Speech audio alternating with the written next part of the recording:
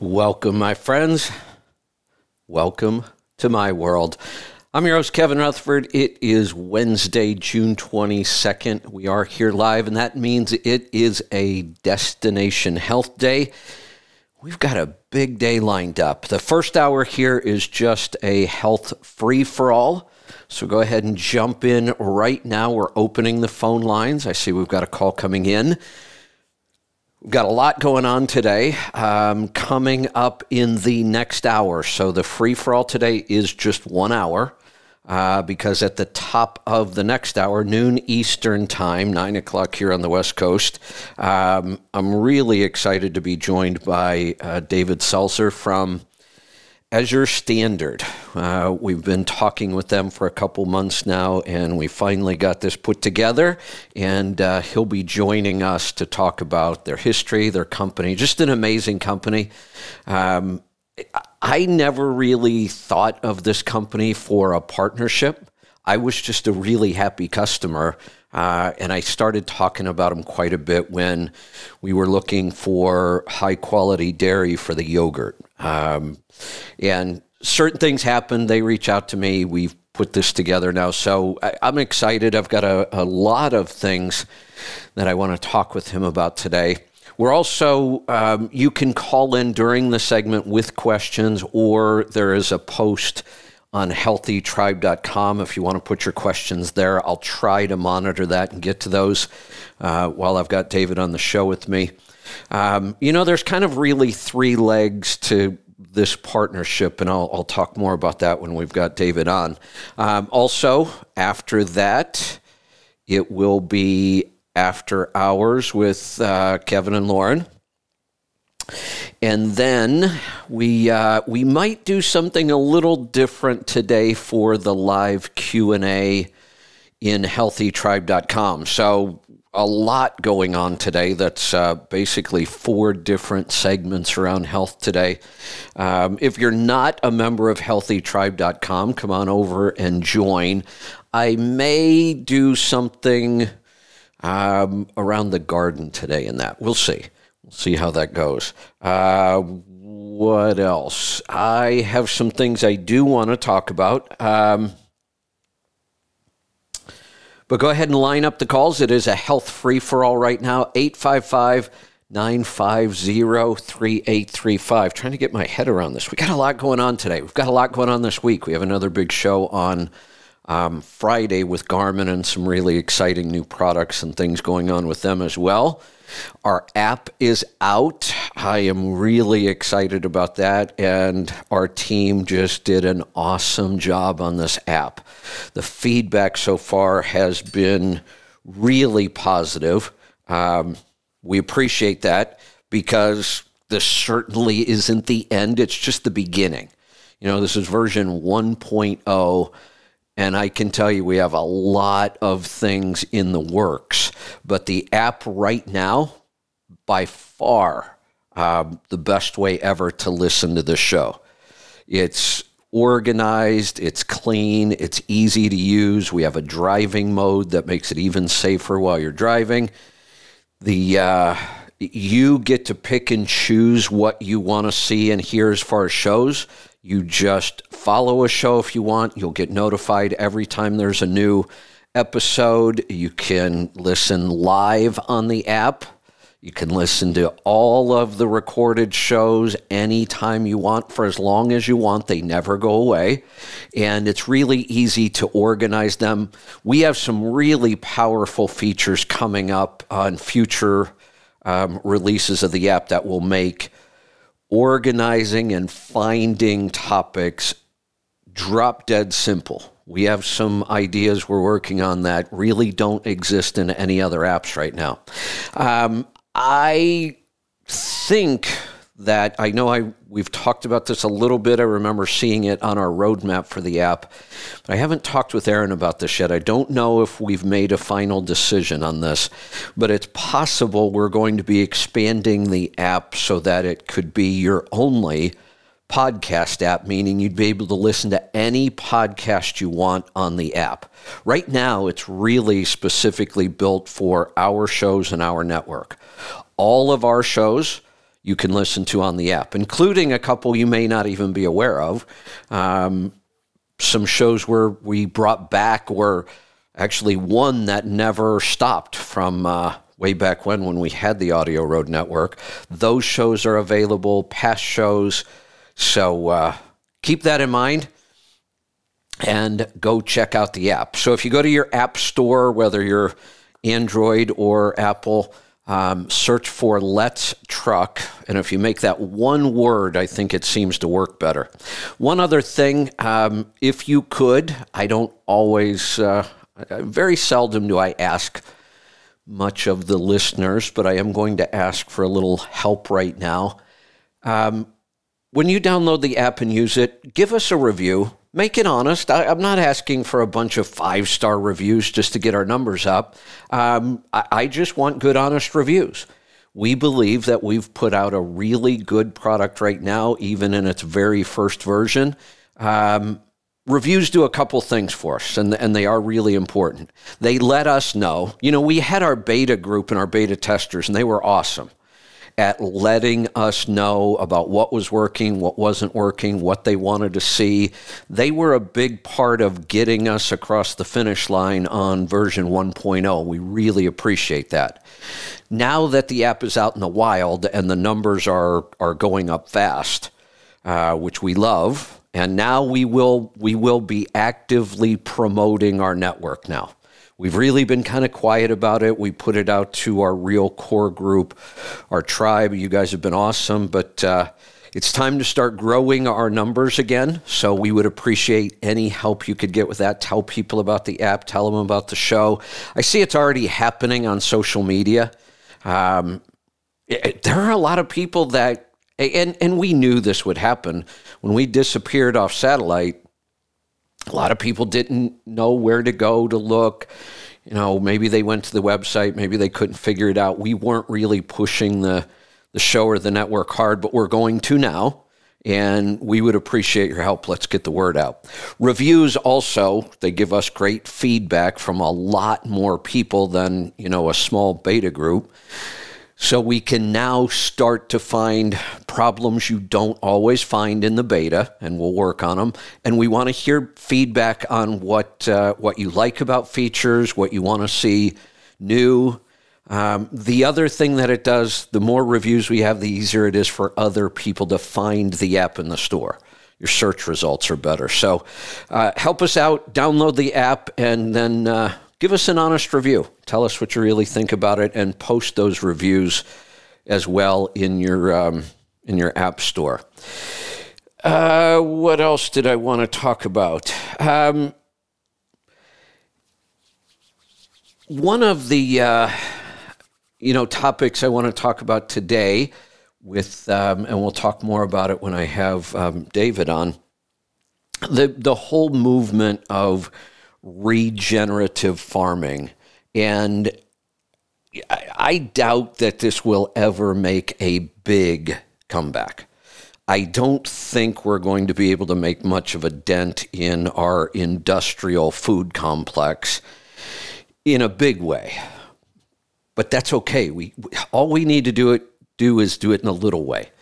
Get more and more people to either do this as much as you can on your own. I mean, I'm a big proponent of learning how to grow your own food, even if it's on a really small scale. I think you learn a lot from that, and it's satisfying. But at the very least, supporting more and more companies that support regenerative farming.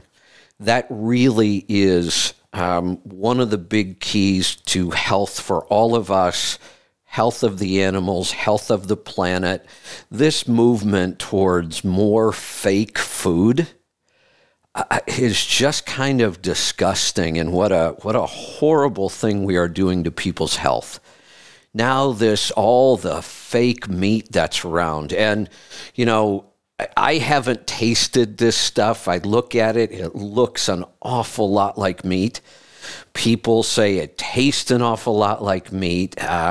I think they've done an incredible job of turning a bunch of chemicals into something that sort of looks and tastes like meat. But I don't care how good this stuff tastes. This is just poison. And it's not good for anybody. It's not good for our health. It's certainly not good for the health of the planet. This myth that persists that raising animals is so bad for the planet, it's half true. The way we raise animals today is really bad for the planet. The industrial factory farming and industrial factory raising of animals is bad for everything. Bad for the animal, bad for us, bad for the planet. But regenerative farming is good for the planet. That's how we'll turn this around. You know, do we want giant monocrop farms and giant feedlots? We see the results of those. It's awful. All the chemicals that need to be used, the waste products that are destroying things, we can't figure out ways to get rid of them. The whole point of regenerative farming is all that goes away.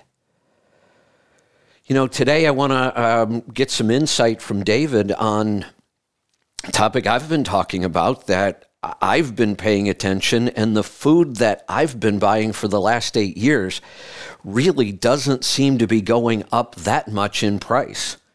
It's not going up as much as all this conventional, factory farmed food is going up. It's a huge problem right now, food cost.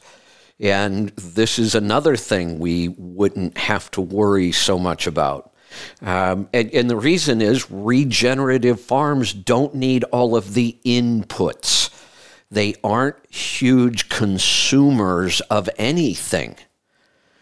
But these giant factory farms and feedlots, they consume massive amounts of things, chemicals and, grains, and they use a lot of diesel fuel, and the cost of all of those inputs have gone way up. But again, when you look at a regenerative farm, they don't have those inputs. So yes, their food is still expensive. Relative. I mean, it only seems expensive because we got used to that cheap industrial food, which is no longer cheap. Now, doesn't that suck? We've been eating this stuff forever, and it's making us sick and killing us. And now, and the reason we ate it was because it was cheap. It was cheap and it was easy to get. We didn't eat it because of the taste. It doesn't taste better. We didn't eat it because it was healthy. It's certainly not healthy. We only ate it because it was cheap and it was available. It's the food that seems to be everywhere. But it's not cheap anymore. And it's not everywhere. We're seeing shortages, which is a whole nother topic. One other thing, I've talked about this in the past, and there is a new season out. The show Alone on the History Channel. Interesting season this year. Most of the seasons that I've watched, I haven't watched them all. I skipped a bunch. I kind of found this show late, and I think there was already 6 or 7 seasons when I found it. And I watched the first couple, then I skipped a bunch and went, I think, to season 10 where they did the $1 million season. And now they're on a new season, but every season I've watched has been somewhere in kind of like the Pacific Northwest, up into Canada and Vancouver Island and places like that. This time they shifted all the way to the far East Coast, somewhere up in New England. I can't remember exactly where they are, but they are in one of the hunting grounds of polar bears. That's the interesting twist on this season. Polar bears are actually one of the few animals on the planet that are human predators. There aren't many animals that really will go after human beings in the wild. Very few. Lions, a couple other big cats maybe. Polar bears are one, though. They're actually predators, and they will stalk and kill human beings. And they're living in one of the hunting grounds of the polar bears. It's not a factor right now because it's not winter yet, but we're getting close, and that should be interesting. But Another difference that I'm seeing in this show, where the area that they're in seems to be loaded with wildlife. Most of the participants so far in this season are not having a lot of trouble finding food. There seems to be a lot of animals, a ton of squirrels. Squirrels are small, but squirrel's really good. If you've never had it, you should try it. A lot of squirrels, so they're shooting those with bows, and they're snaring squirrels, but there's also a lot of beaver. 2 people so far have taken beaver with a bow and arrow. One guy was interesting. He shot the beaver, but the current kind of took it out to the middle of the pond instead of it coming closer to shore. And I think the outside temperature was, like 20-some degrees, and the water temperature was 31. And I'm like, how do you get 31-degree water? I thought at 32 it turns to ice. And he had to walk out about 100 yards. And by the time he got out there, it was kind of chest deep, and brought the beaver back in. But boy, I didn't realize how big some beaver get. These things were monsters. The one, I think he said it felt like it was well over 50 pounds. Lots of fat, which is awesome. You find out quickly when survival is important and you're out in the wild, fat becomes really, really valuable. It's what everybody is after. Everybody's after the fat. Now, the goal for a couple of these people is they want to get a bear with a simple bow and arrow. That's all they're allowed to have, is no compound bows. And the bow and arrow is one of their choices. You don't automatically get that. I think you get to pick 10 items out of a big list. But they're going to take down a bear with a simple bow and arrow. But they know if they do, that's a huge food supply.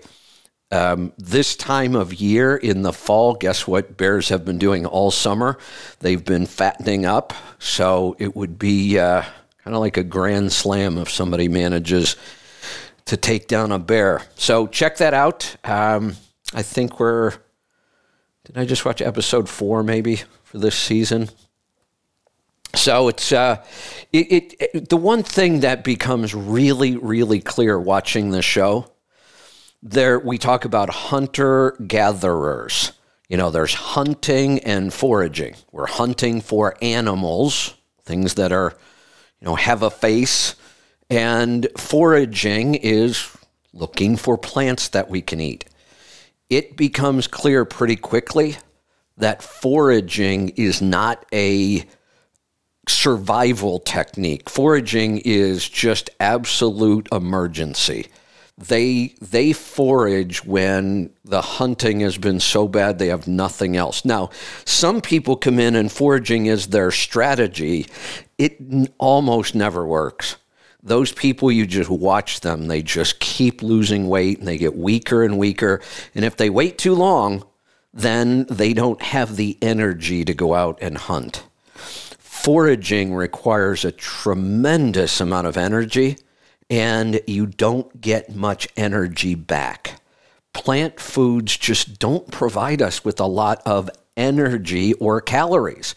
The plant foods you're going to find in the wild don't provide us with any fat and virtually no protein.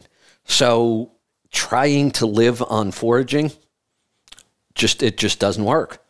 You have to eat animals. And the more animals you eat, the longer you live, the healthier you are, the more strength and energy you have. It's really interesting to watch. The other thing I got to tell you, these are not amateurs. This isn't like watching, Survivor or some Naked and Afraid or whatever some of those other shows are. These people have incredible bushcrafting skills. Some of the structures they build I am just in awe of the skills that these people have. But they're really professionals at this. Most of them live this lifestyle in their everyday life. They tend to live very remote. They tend to live off the grid. They might be hunting guides, but they live this lifestyle. And they struggle to survive out there. The reason being, human beings were never designed to live alone out in the wild. It's really, really difficult. That's why we formed tribes. So it's a great show to just kind of see as much as we can what it must have been like living that hunter-gatherer lifestyle. And really everything, all day long, was primarily about finding food. All right, I'm going to get to the phones. Lines are wide open right now, so jump in. Remember, I don't have a lot of time today. At the top of the hour, questions stop. We switch over to the next segment in the interview. So get your calls in now. Don't wait till the end. I don't want to have to end the show with questions still hanging. And if you want, go ahead and go to the website, healthytribe.com. and put your questions there. I'll try to monitor those as well. Let's get started in Alberta today. Ben, welcome to the program. Good morning, Kevin. What's on your mind today? Hey, I got my brother-in-law on the line, and he's got problems with acid reflux, and he's brand new to this, and he's wondering if you have any tips for him. He bought your PPI kit in the store. Okay. And you was going to talk to him about how to go about it, and he wants to get rid of his medications. So what medications is he on? A PPI, I would assume? Yes, it's a pantoprazole. Say that again? Yes, it's a pantoprazole. Oh, yeah. Yep. Okay. So PPI is a proton pump inhibitor. And proton pumps are what we have in our stomach, and that's what pumps acid in to digest our food. The idea that too much acid causes acid reflux is a myth. It's completely incorrect. And this is why we treat this problem incorrectly, because we're starting with the wrong assumption. I don't know if the medical community really doesn't understand this.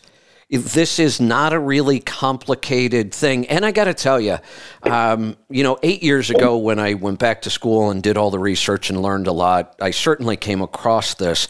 But I can remember reading about this topic, it had to be at least 20 years ago, maybe 25. I think I may have been in Jacksonville. I know possibly Orlando when I read a book about this, and I was blown away. The idea that it wasn't too much stomach acid causing all these problems with heartburn and acid reflux, and it was not enough. So not only does the medical community get it wrong, they couldn't get it more wrong if they tried. They are doing exactly the opposite of what we should be doing. Now, the reason I think that this gets perpetuated is because their approach and their method does get rid of the symptoms most of the time. The symptoms. But it clearly doesn't get rid of the disease or the condition, because if it did, you'd be able to stop the drugs. But nobody ever stops these drugs. You will be on this drug the rest of your life unless you do what you're doing right now, which is being proactive and taking steps to get off of it and actually fix the root cause of the problem. Nothing your doctor or the medical community will do for this ever addresses the root cause. That's why they'll never fix the problem. They will just keep you on these drugs for the rest of your life. That would be bad enough. Just taking the drugs, because all drugs have side effects. All drugs will have some negative impact on our health. These do. Most people don't realize how big that negative impact is. And here's why. We have really strong stomach acid for a reason. The pH of our stomach should be extremely low, which means it's very acidic. Our stomach acid should be strong enough to dissolve metal. That's what we want. That's the way it's designed. That's the way it should be. And when it is that strong and you have plenty of it, you will not have heartburn. The quick explanation for this is that the flap that's at the bottom of your esophagus, the valve, it opens and closes to allow food down into the stomach, but doesn't allow the stomach contents and acid to come back up into the esophagus. That's what causes heartburn and reflux. The signal for that valve to close and stay closed is the pH of our stomach. If the pH of our stomach rises too much because we have low and weak stomach acid, then that valve starts to hang open. And when it does, that allows the contents and the gastric juices to get up into the esophagus. They are still, even though you have weak stomach acid causing this problem, it's still acid. And your esophagus was never designed to stand up to that much acid. That's where the problems come in. But the fix is not to neutralize all this acid. The fix is to get more and stronger so the valve stays closed. When we weaken our stomach acid to cover up the symptoms, which is all we're doing, you put your health at risk. It's not even at risk. You are hurting your health by doing this. When we don't have strong stomach acid, we can't digest our food properly. Everybody I know that has heartburn has 2 or 3 other digestive issues because they're not digesting their food properly because they've suppressed all of their stomach acid. The next thing, and we just went through this, when there are viruses and pathogens around, and there are always viruses and pathogens and bacteria and yeast and fungi and living things that can get in our body and do damage and harm. Our first line of defense for those things is strong stomach acid. When you have good, strong stomach acid, it will kill those things before they're able to enter our body. So the last thing we want to do is weaken and dilute our stomach acid, but that's exactly how the medical community treats this. And people think it works because for the most part, their symptoms go away. Everybody I know on PPIs virtually still experiences heartburn, just not as often or as bad as they used to, but they still deal with it. And the good news is when you fix this right, you'll never have to deal with this again. You shouldn't ever have heartburn or reflux. I don't care what you eat. But before we talk about let me just stop there. Does that explanation make sense? Wow. Yes. And this is easy to verify, by the way. Like I said, this is not even new. This has been around for a couple decades. We've known this. You could go look this up in a lot of places and verify everything I just said. Before we talk about the PPI kit, though, Ben, you have to know what's coming. What's my next question going to be? What's your diet like? Exactly. So tell me about it. Marvin? I actually changed my diet a couple months ago to basically cut out the sugars and the bread, grain, any kind of grains. Excellent. And that is the first step. If you don't do that, I would probably tell you, forget the PPI kit. If you hadn't bought it yet, I would tell you, don't buy it. If you're not going to change your diet, there's not much we can do to fix this. If you're not going to change your diet, you might as well just stay on the PPIs and deal with your doctors. Okay. But I quit the grains for a different reason, not heartburn. That's okay. All I care about is that we quit them. I could come up with 100 reasons why we should quit grains. Virtually a good percentage of all the health issues we deal with stem from the consumption of grains. And when we cut them out, we make a huge improvement in many areas of health. So the good news is you've changed the diet, which is always step number one. What were your results like? I mean, how are you feeling now that you're eating this way? I've got more energy. My Good. energy lasts longer, and I'm not as hungry Good. all the time. Those are all good signs. It's what we expect to see. We see aches and pains go away. I actually see people become more flexible, even though they're not doing anything to be more flexible. They're not stretching. We lose a lot of that body-wide systemic inflammation, and when we do, almost everything we do gets better. But there are some things that won't go away on their own because they are based in nutrient deficiencies, and we need to fix the nutrient deficiencies, and that's one of the things we're dealing with here with you. Some people, I was one of them, I never had heartburn in my life. I don't even really, I think maybe once in a while, and it's been a long, long time, I may have had something that was probably a little similar. I kind of know what the feeling is, but I really have never really experienced heartburn. I'm fortunate on that. When I changed my way of eating, that was a problem I didn't have to deal with because I had never had that problem. This is one of the things that many times won't go away on its own, though, just by changing diet, because we need certain nutrients to build your stomach acid. So you've done step number 1, which is the diet. Step number 2 is the PPI kit. That will start to repair damage. And then we need to make sure you're also eating a nutrient-dense diet so that we get the nutrients in that your body needs to make its own good, strong stomach acid. In the beginning, we're supplementing some stomach acid because we have to. Your body can't produce it because it doesn't have the right nutrients. Even if you eat the right nutrients, it may not be able to solve this because it may not be able to digest the nutrients right. So it's this catch-22 and this conundrum we have to solve. And the way we solve it is by supplementing. So that's what the kit is all about. We're going to supplement the things we need to jumpstart your digestion and get it working right.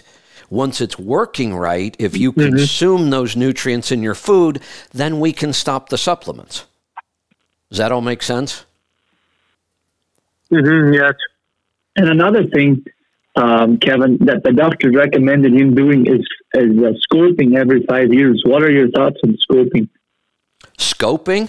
I'm not sure what they wanted that for, yeah. Well, they're worried because when people have acid reflux, we start to damage the esophagus.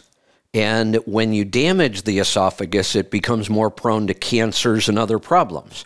So this is typical because they know that their method doesn't work.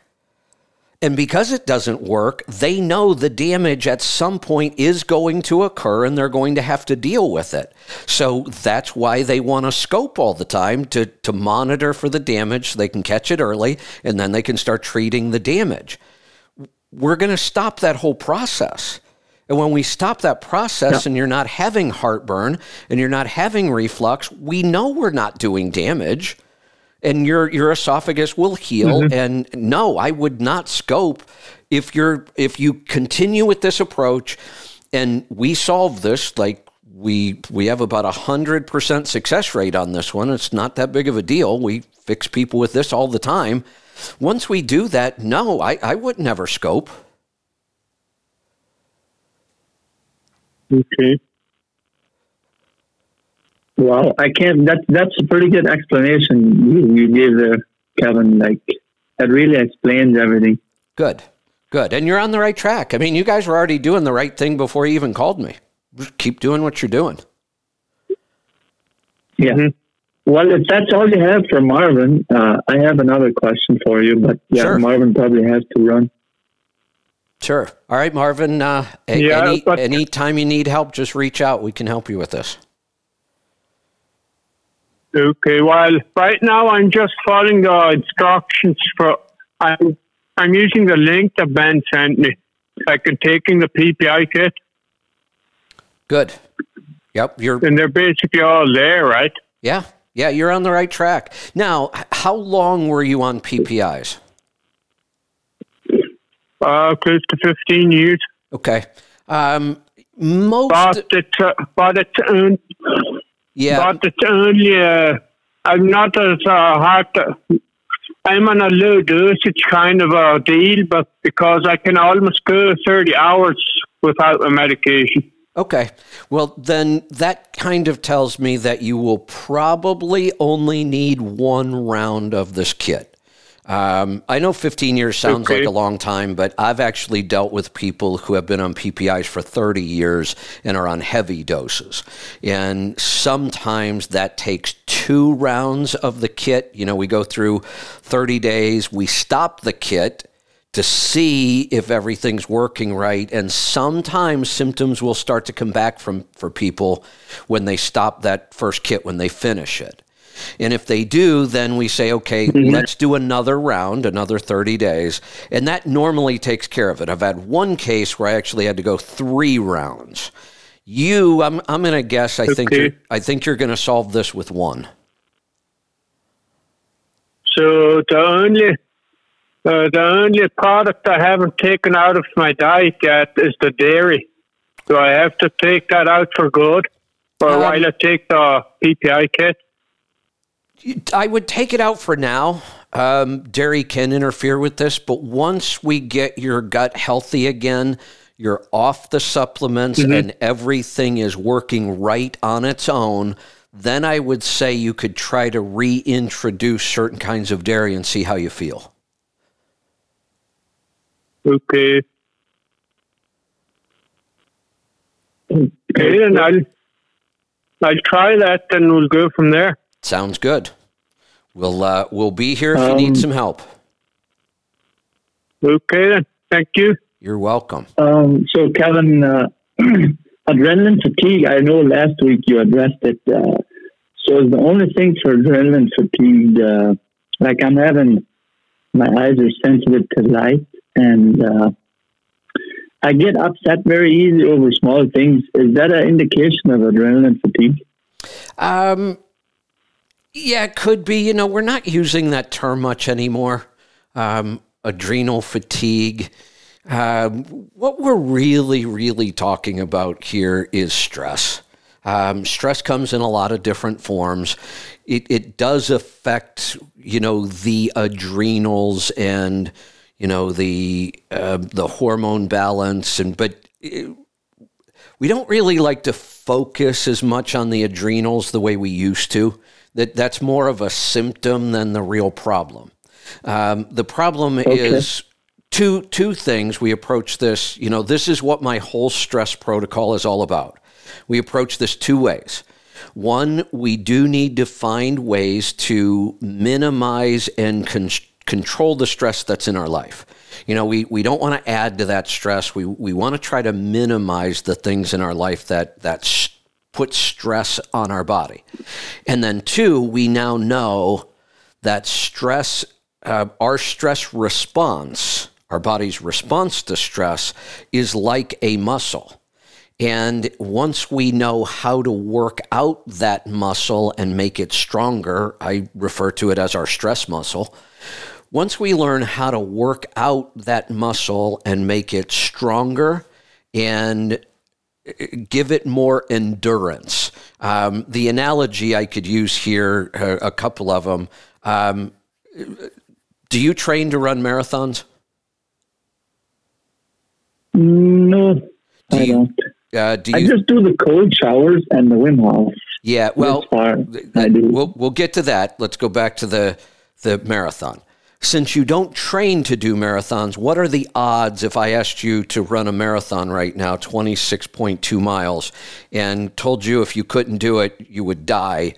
Those are pretty high stakes. Do you honestly think you could run 26.2 miles? Probably not, no. No, not even if our life depended on it. We just would not be physically capable of doing it, no matter how strong our motivation is, because we haven't trained the parts of our body to do that. But we know we can. I mean, there are people that run 100 miles. There are people that run 50 marathons in a row, back to back, a marathon every day. The human body is capable of doing that if we train it to do it. We can make our muscles stronger and we can give them more endurance, but we have to, one, know how. How do you train a muscle? And then you have to do it. And doing it is the hard work. Our stress response is the same way. It's just like a muscle. And if we don't train that stress response, then once we are exposed to stress, we will tire quickly.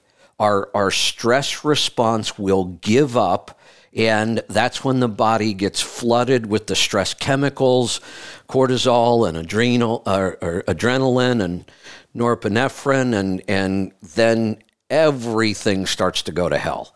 I mean, stress affects virtually every part of our body because it involves hormones, and hormones are really powerful. So the way we build the stress muscle, you mentioned a couple of them, the cold showers and the Wim Hof breathing. Those are the two I recommend to start with because they're free and they don't take much time. 4 rounds of Wim Hof breathing is about 20 minutes. Do 2 rounds if you want to get started. Hell, do 1 and see what it feels like. It takes a couple minutes. I like to do at least 4 and sometimes as many as 8. The shower, my God, if you can handle 3 or 4 minutes in the cold shower, it's taken 3 or 4 minutes of your day. That's it. And how long do you stay in the cold part of the shower, by the way? I started with 30 seconds to a minute, and that was 6-7 months ago. Now I'm up to 5 minutes or 3 minutes. Yeah. Excellent. And that's and that's where I feel good after that. Oh, I know. And try to convince somebody that there will come a time when they actually enjoy this is just about impossible. Nobody believes that until they experience it themselves. But it happens. It just does. You get to the point where I just love it. Yeah, it just feels good. And 5 minutes is we get 95% of the benefit in doing 4 or 5 minutes. To go any longer than that, even Wim Hof talks about it, there aren't really many health benefits to gain after that 4 or 5 minute mark. That gives you a ton of health benefits. He says when he goes longer, that's more of a training for him to get him to the point where he can handle really uncomfortable situations for long periods of time. So when he submerges himself in ice for a full hour and breaks the world record and his body temperature never drops, that's pretty incredible. That's his years of training. But he will say the majority of the health benefits in the cold exposure come after just about 3, 4, maybe 5 minutes. So 5 minutes out of your day. That's what I'm doing, so yeah.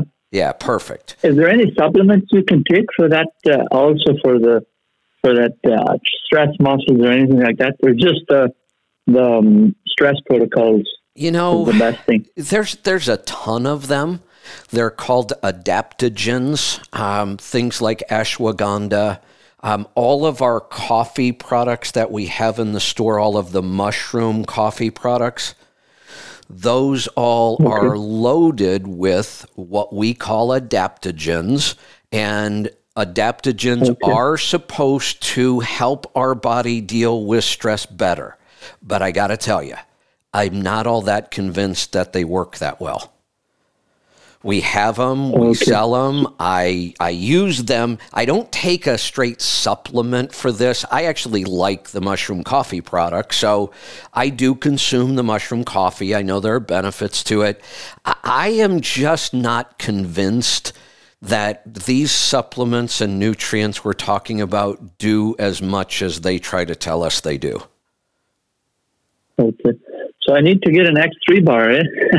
Yeah, the X3 bars. Oh, by the way, I haven't tested them yet, but I do believe they got delivered to the warehouse yesterday. Somebody called the show recently and told me about, I think it was on the show, somebody told me about bands. I think it might have been Jeremy. I think it was. and Tammy. Yeah, I think it was. I think it was. So the company, it's a different company. It's not X3, but they make a set of bands. And I've said, you have to be careful. The band is the most important part about this system. Most of the bands on the market are garbage. They don't give you the right feel and the right resistance. For years, I told people, stay away from bands, don't use them, until I experienced the X3. He got it right. He designed the bands that worked. So I was a little leery, but when I went and kind of researched these other bands, they are almost identical. I don't think they're doing much differently. The interesting thing is they make a shorter set of bands. And the one problem I have with the X3, the bands are just a little too long for me. I have short arms, I have short legs, and I have to try wrapping the bands to get them to shorten up a little bit. The reviews I read on these, I think the company's called Sirius Steel.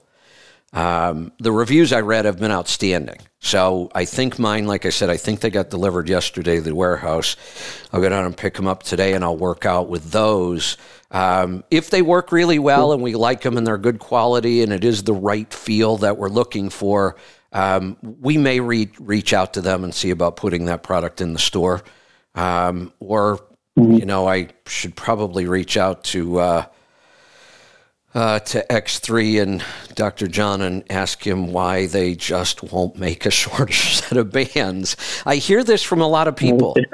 It's some of us just have short arms and short legs, and you can't get that good resistance all the way down to the bottom of the lift if the bands are too long.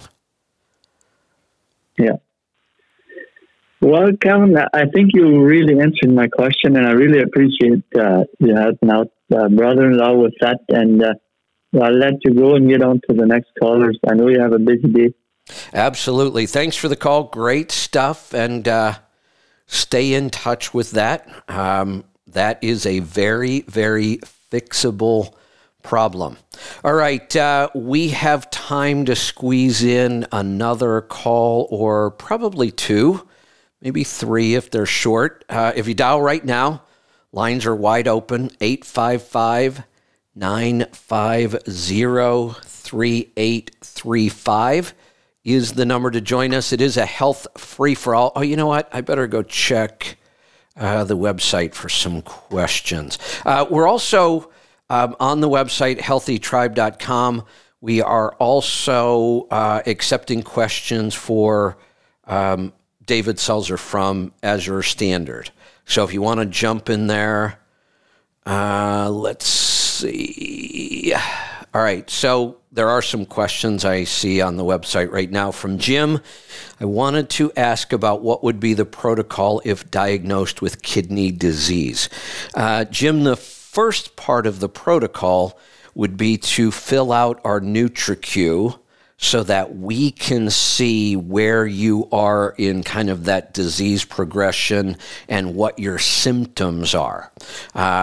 When you do the NutriQ, we will review that for free on a 10-minute discovery call. You would also be able to submit any blood work you have currently so that we could see the condition of the kidneys and the progression of the disease, but we can also tell a lot from the symptom profile that we'll see in the NutriQ. So go to letstruck.com. Look up at the top where you see all the menus. You'll see one that says Work With Us. And you click on it, follow the instructions. You'll fill out the NutriQ. You'll schedule a 10-minute discovery call with Lauren. And we absolutely have kidney protocols. What is the protocol? Without giving you the details, because they're not going to mean much, I can give you the big picture because it's the same as all of our protocols. We change your diet. We use certain targeted supplements to solve the problems we see in the NutriQ, and we go from there. That's really all of our protocols. They are diet and supplement, and we give you clear instructions, step-by-step how to do it. But we like to get as much information as we can up front. Another question from Keith Thompson. What are your thoughts on athletic greens? These are powders to make drinks. This is a really popular class now of products and supplements. Even some of our partner companies make some of these. I know Dave Asprey at Bulletproof has been big on some of these. I have to say I'm not a fan. I think that these can potentially cause more problems than they solve. I'm not even a huge fan of eating a lot of greens anymore. I mean, I am moving more and more carnivore all the time. And if we're going to eat vegetables, I think they should be fermented. That gets rid of a lot of the problems. And some people are probably saying, right, what's he talking about? They're vegetables. Vegetables don't have problems. They absolutely do. And we know this more and more now. These plants have chemical defenses. They don't want to be eaten. Now, certain classes of plants do want to be eaten. Fruits. And there are some things we think of as vegetables that are really fruits. Avocado is a fruit. Olives are a fruit. Tomatoes are a fruit. Peppers. Those foods don't tend to have many of those chemical defenses because they want to be eaten so that you spread their seeds and that's how they proliferate. But a lot of plants have chemical defenses. Oxalates, phytates, lectins, anti-nutrients. So we think that these foods are really nutritious, and they're not. If you just look up the nutritional content of vegetables and compare them to meat, it's not even close.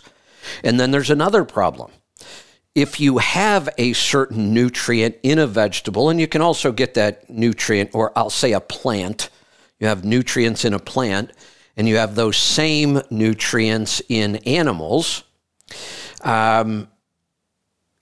across the board, the human body absorbs the animal form of the nutrient far better than it does the plant form. The plant form of nutrients, our body almost always has to convert. And we don't need to do that with most of the animal forms of those nutrients.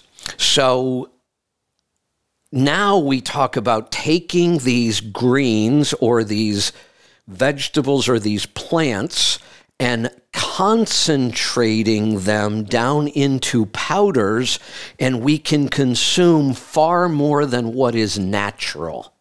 Now, a lot of people think that's good. Oh, look at all those nutrients you're getting. Yeah, but you also have to look at all the anti-nutrients you're getting. And to me, it's just not worth it. I really am leaning more and more towards many of our plant foods were just simply emergency foods. So I don't want to take a bunch of concentrated plant food. I've talked about the product that's advertised all over the place, Balance of Nature, and the problems I think that could cause. I'm just not a big believer in those. Let's see. Oh, I've got a call here. Let's grab it before the top of the hour. We're going to head to Kentucky. Dwayne, welcome to the program. Yeah, how's it going? Good. I was talking about my son-in-law's got he's been taking antacids or an antacid, I guess, for quite a while, and I can't remember the name of it, but it's one of them that they got cancer, a cancer. I can't think what it could cause cancer. So what it did is went down half a dose of it like that. But he said his problem is he makes too much acid. Is that problem possible? That's what they tell everybody, and that's bullshit. There is one genetic condition that's pretty rare. There is a condition that can cause too much stomach acid, but it's fairly rare. No. But this is what they tell everybody. Because if they didn't tell you that, why would you take an antacid or a proton pump inhibitor? But if they tell you your problem is too much acid, here we can either neutralize it or we could stop it. Oh, well, okay, that makes sense. Except it's a lie. It's bullshit. Your problem isn't too much stomach acid. That's what they tell everybody. Not strong enough, yes. I tried to get Tony because I told him my success with going off the grains and stuff like that, and I haven't had any at all since I've done that. Right. Any reflux or anything of the sort like that. And he said, "Well, his is too much acid," but well, it's not. That's what they tell. That's what they tell everybody. So, okay, well, that's all I had. That's all I just wanted to find out. So. But there is a rare condition, but I really doubt if he would have that. It's possible, I suppose. But probably not. I mean, I've never known anybody. I've never run across a single case of it. I think it's really pretty rare. But what is common, absolutely common, is what he's dealing with. And the doctors always tell you, you have too much stomach acid. Well, here's the other thing I'd like to know. If that's really the case and all these millions of people have too much stomach acid, well, tell us why then, and how do we solve that root cause of the problem? I'm open to hear that from a doctor.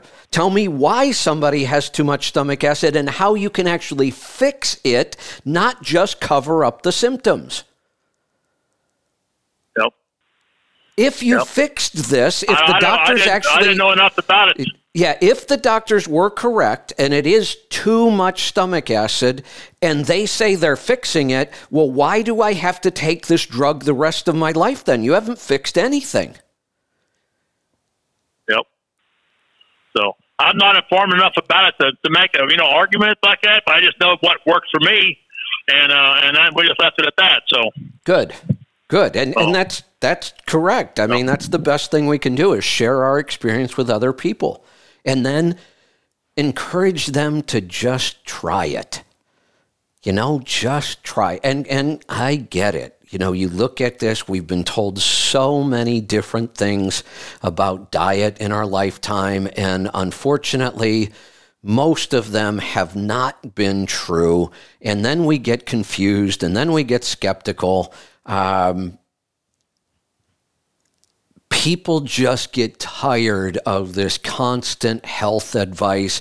Eat vegan, eat vegetarian, eat low fat, eat low calorie, eat like this, eat like that. And then when it doesn't work, the people who give that advice blame the people. Oh, it must be your fault. You didn't do it right. You didn't do what I said to do. It never changes. How many doctors have we had on here that said, I gave that bad advice for years until I finally realized the advice didn't even work for me?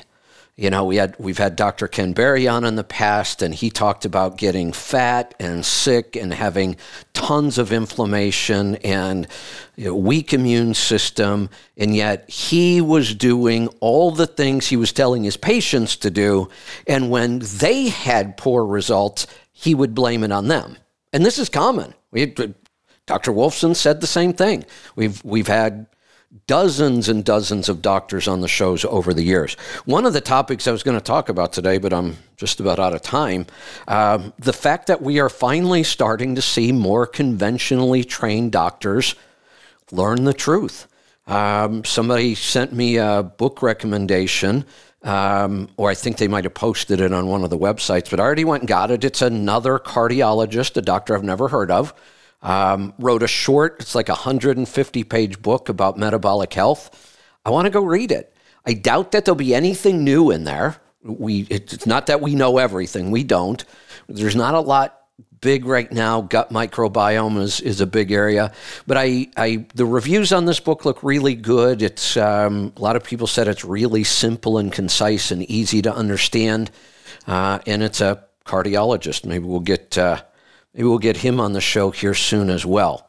All right, we are going to wrap this up, and we will be right back. We might even just roll right into We are. We're going to roll right into the interview. I have got, looks like we're getting David on the line right now, and we'll just continue on. We're just going to roll right on with Destination Health, and there's no time like the present, so let's do it right now. I want to welcome in the founder and CEO of Azure Standard, David Selzer. David, welcome. Hey, nice to be here. Thank you. Well, it is great to have you here. You know, I started to tell this story this morning in my open, then I thought, no, wait a minute. This is a story I want to tell when David gets on the air. I want to get to your story and your history because I think it's absolutely fascinating and I love the whole story. But I want to kind of tell the story of, how the partnership came about. I'm always kind of on the lookout for products and services and companies and people that, could bring value to our tribe. Something I've been doing for a long time. But I have to say, I doubt that I would have had that thought with your company. I was just a really happy, satisfied customer. So it has a lot to do with health. So the topic would come up on my show and I would mention your company. And again, it was just because I was just really happy and satisfied. I loved your service. And then we ran into this whole yogurt thing and we were trying to find the best quality dairy, and I was shocked at what a challenge that was. As we were developing, these yogurt recipes, we worked with Dr. Davis from Wheat Belly on this. I started realizing the dairy is a really, really important part of this. If we're going to make really good, healthy yogurt, we have to start with really good, healthy dairy. And what I was looking for was an A2 dairy, because I really believe that A2 is far better for humans than A1. Goat's milk is a lot of A2. But we now have these,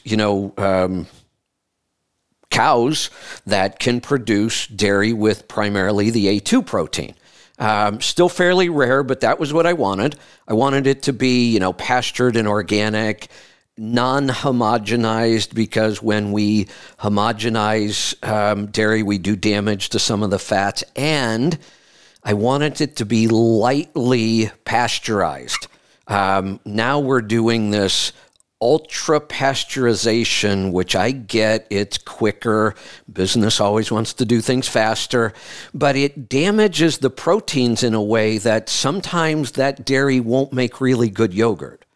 We are manipulating the proteins to make the yogurt, and when those proteins get damaged from that high heat, they don't always work right. So, and then I wanted it to be half and half because it makes really thick, creamy, luscious yogurt, and I didn't want to have to buy it in little half pints because I'm doing gallon to gallon and a half batches every 10 days or so.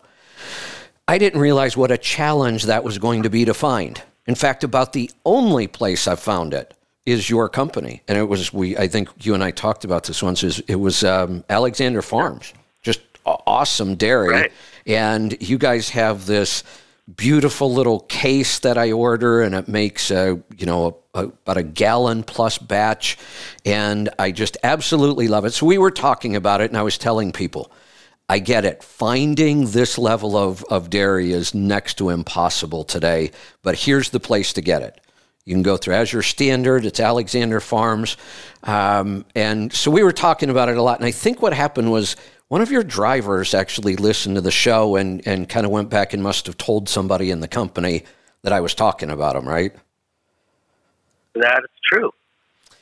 And then one of their drivers that's been here a long, long time, and he kind of likes your show, and apparently was bragging on it.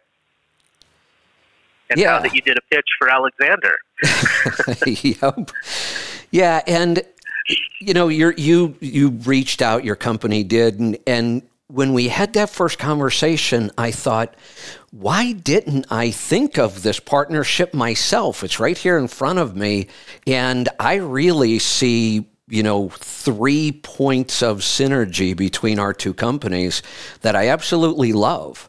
The first one, you are one of the largest distributors in the country of really healthy food. We could, describe healthy in a lot of different ways, but your food is what I consider to be truly healthy food. And you have it, a huge variety. I'm actually blown away by it, and blown away by the fact that you existed and I didn't know it for a long time. For the size and the reach you have, honestly, I don't know that you're all that well known. It's almost like you have a really, really loyal following, and once people know of you, they're hooked. But I'd like to get the word out more. More people need to know about you. So that was the first, synergy. You have the kind of food I'm telling people this is the food you should be looking for, and it's hard to find. And in many cases, it's way more expensive if you're going to some place like Sprouts or Whole Food. Dave Ramsey used to call it Whole Paycheck. It was so damn expensive. You have great prices, awesome selection. I love the convenience of the whole process and how it works. I used to say I loved grocery stores because I'm a foodie and I love to cook and I'm always in the kitchen. I actually hate grocery stores. I thought I loved them because that's where I had to go to get the stuff I needed. I love services like yours.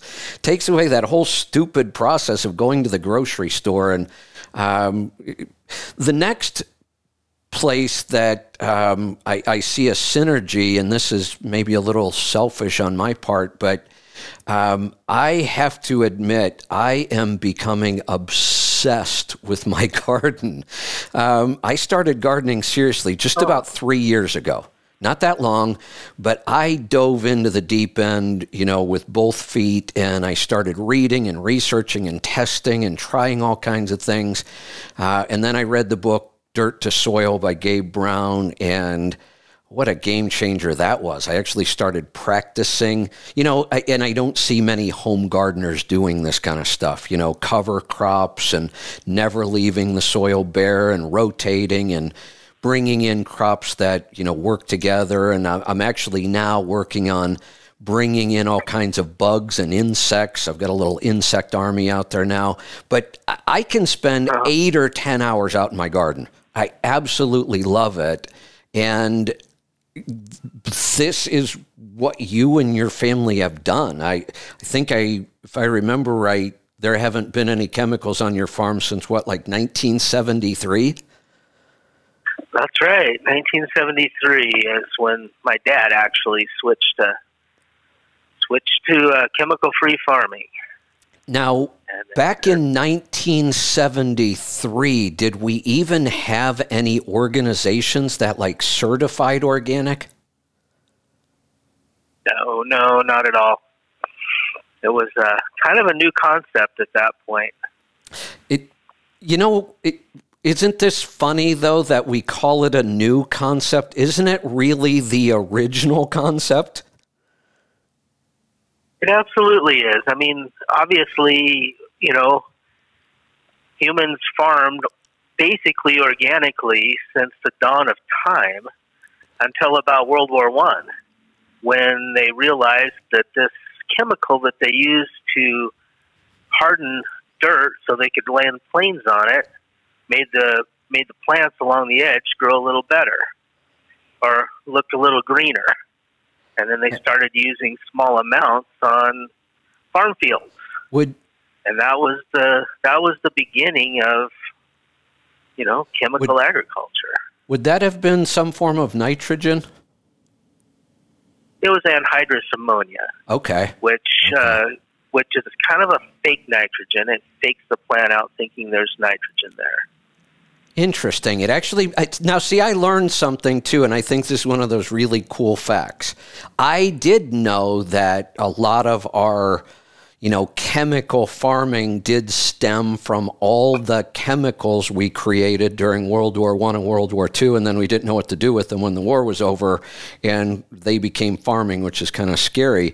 But I've never heard that it started with putting something in dirt to make it harder so we could land planes. That's cool.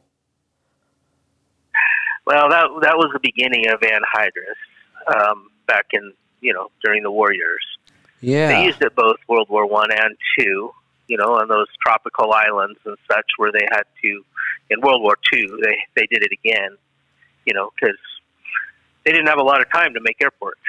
They just, Interesting. cleared it out and threw this on there. Yeah, But, it turns out, though, what it seems like is that once we started down that path, everything really went wrong. Why do we need so many chemical insecticides, pesticides, herbicides, fungicides? Because even though these plants grow big and they look healthy and they produce all kinds of, food, they're not healthy. They're not healthy at all because they're not growing naturally, and because of that, they are just susceptible to all of this stuff. See, I always thought all plants would be susceptible to all of those things, but what you find is when you grow a plant properly with the right nutrition, the same thing we need in our body, the right nutrition to be healthy, and the plant is healthy, they don't get attacked by all those things. That is absolutely correct, and it's pretty simple as far as why. Because when there's 72 minerals that are needed for human health, and some plants don't need quite that many, but basically plants need about that many as well. So when you throw one nutrient, and most farmers use 3 NPK, in the conventional world. So you throw 3 of the 72 nutrients at the plant, the balance of the plant is thrown off. So now you have all this excess nitrogen, for instance, and there's not enough magnesium, for instance, or many of the manganese is probably the most common with excess nitrogen. So the plant can't uptake enough of that, so you get a plant that's completely out of balance. So in order to do that, in order to survive, it can't produce all of the nutrients in the plant that's needed. And a minute ago you talked about wheat belly. I could kind of on this line tell you the story behind wheat belly, the story that he didn't tell. He's right, but there's a reason, and which he doesn't really tell in the book. But what happens? So if you're talking about wheat, so wheat has been, it's been the staff of life for thousands and thousands of years. Humans have eaten wheat, and it's been, kind of what civilization was built on. But when farmers started using anhydrous ammonia and other similar chemicals, wheat is very susceptible. It grows a lot better. That anhydrous just does a thing with wheat. So what happens is that the amino acids in wheat don't all form at the same time. So you have the L-glutamine, which is basically your gluten molecule, or the amino acid rather, begins to form before the rest of the amino acids in the grain. Well, when you hit it with anhydrous, it makes it grow very quickly, and then it stresses out, i.e. it doesn't completely finish maturing because there's not enough nutrients of other sorts for it to get through the entire process. But it loads up with L-glutamine, and so you have an amino acid chain that used to be about 16 long in wheat, now being roughly 2 amino acids. L-glutamine being so dominant. In a very short time, after that happens, you get all these autoimmune disorders that are caused by gluten. You get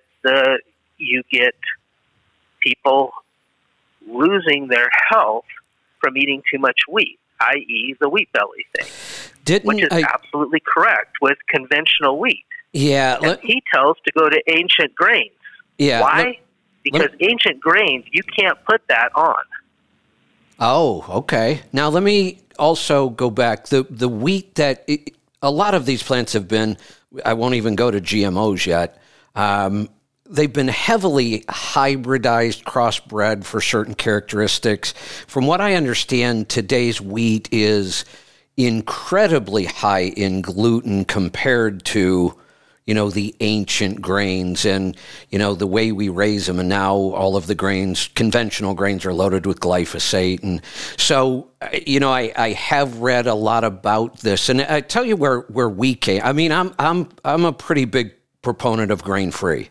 And one of the reasons is because we get results. And then I have done a lot of the research on using ancient grains, preparing them properly, soaking and sprouting to get rid of some of the other anti-nutrients, creating things like sourdough because the bacteria actually changes the grain and the makeup and makes it healthier. And I get it. And I don't disagree with those things. What I found I'm a huge proponent of that. Yeah. Yeah, and I know people who are, and I know people who eat that way, and their health has improved tremendously. For me, I think what happened was, before I knew that, even before I read Grain Brain, or Wheat Belly and Grain Brain, I read a book by Dr. Mercola that talked about the problems with grains, and I stopped them. And when I stopped them, I got healthy really fast. I mean, a lot of things changed. So that kind of, set in my mind that, look, this really works. And then when other people would do it, I would see the results, and I work with, really thousands of people now. Then I started to learn, oh, wait a minute. If you go back to the ancient grains, you prepare them right, you do all this stuff, you could still eat these foods and be okay. And by that point, I looked at it and said, you know what? I really don't miss these foods anymore. There was a time when I did. I really don't miss them anymore. It sounds like an awful lot of work to me. And I just chose not to go back to them. And we get a lot of results. So it's there. Like I said, I know people who do it right from the start, and they seem to get really good results from it. But it's just, it's interesting how much that wheat plant has changed. Well, the wheat plant itself, the big hybridization that they did was to make it shorter, because wheat or ancient grain type wheats grow quite tall, usually 5 to 6 feet tall. And you throw anhydrous ammonia at that, they grow even taller, and they tip over. Okay. And then you can't harvest it, and you get really poor quality, and some of it even doesn't produce any grain. So the main thing they've done is called semi-dwarf. So they've developed varieties of wheat that grow really short. The rest of the problems with wheat mostly have been caused from the use of chemicals. Lots of them. Yeah.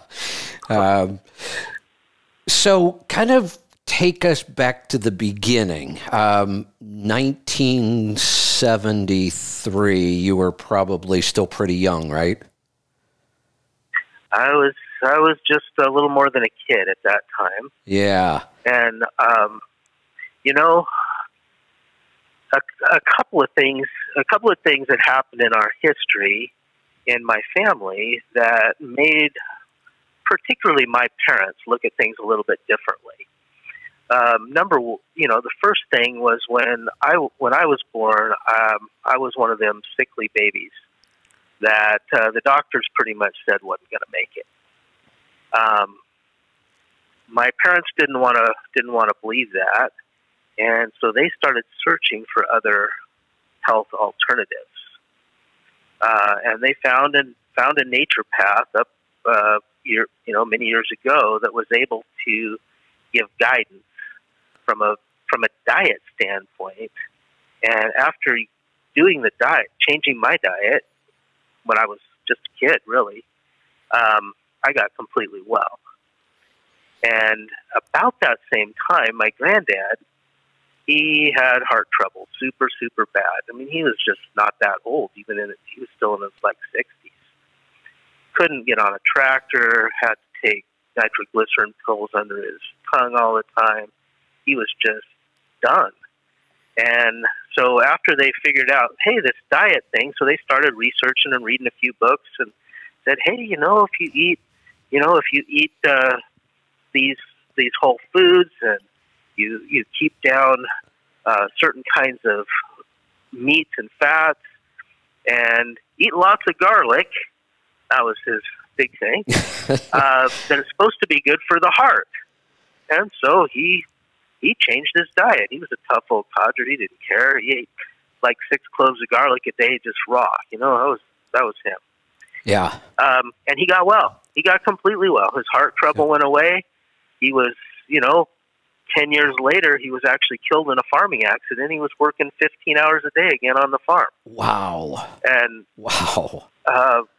He got completely well. So that was those two things happened, right about that time. This was in the early 70s,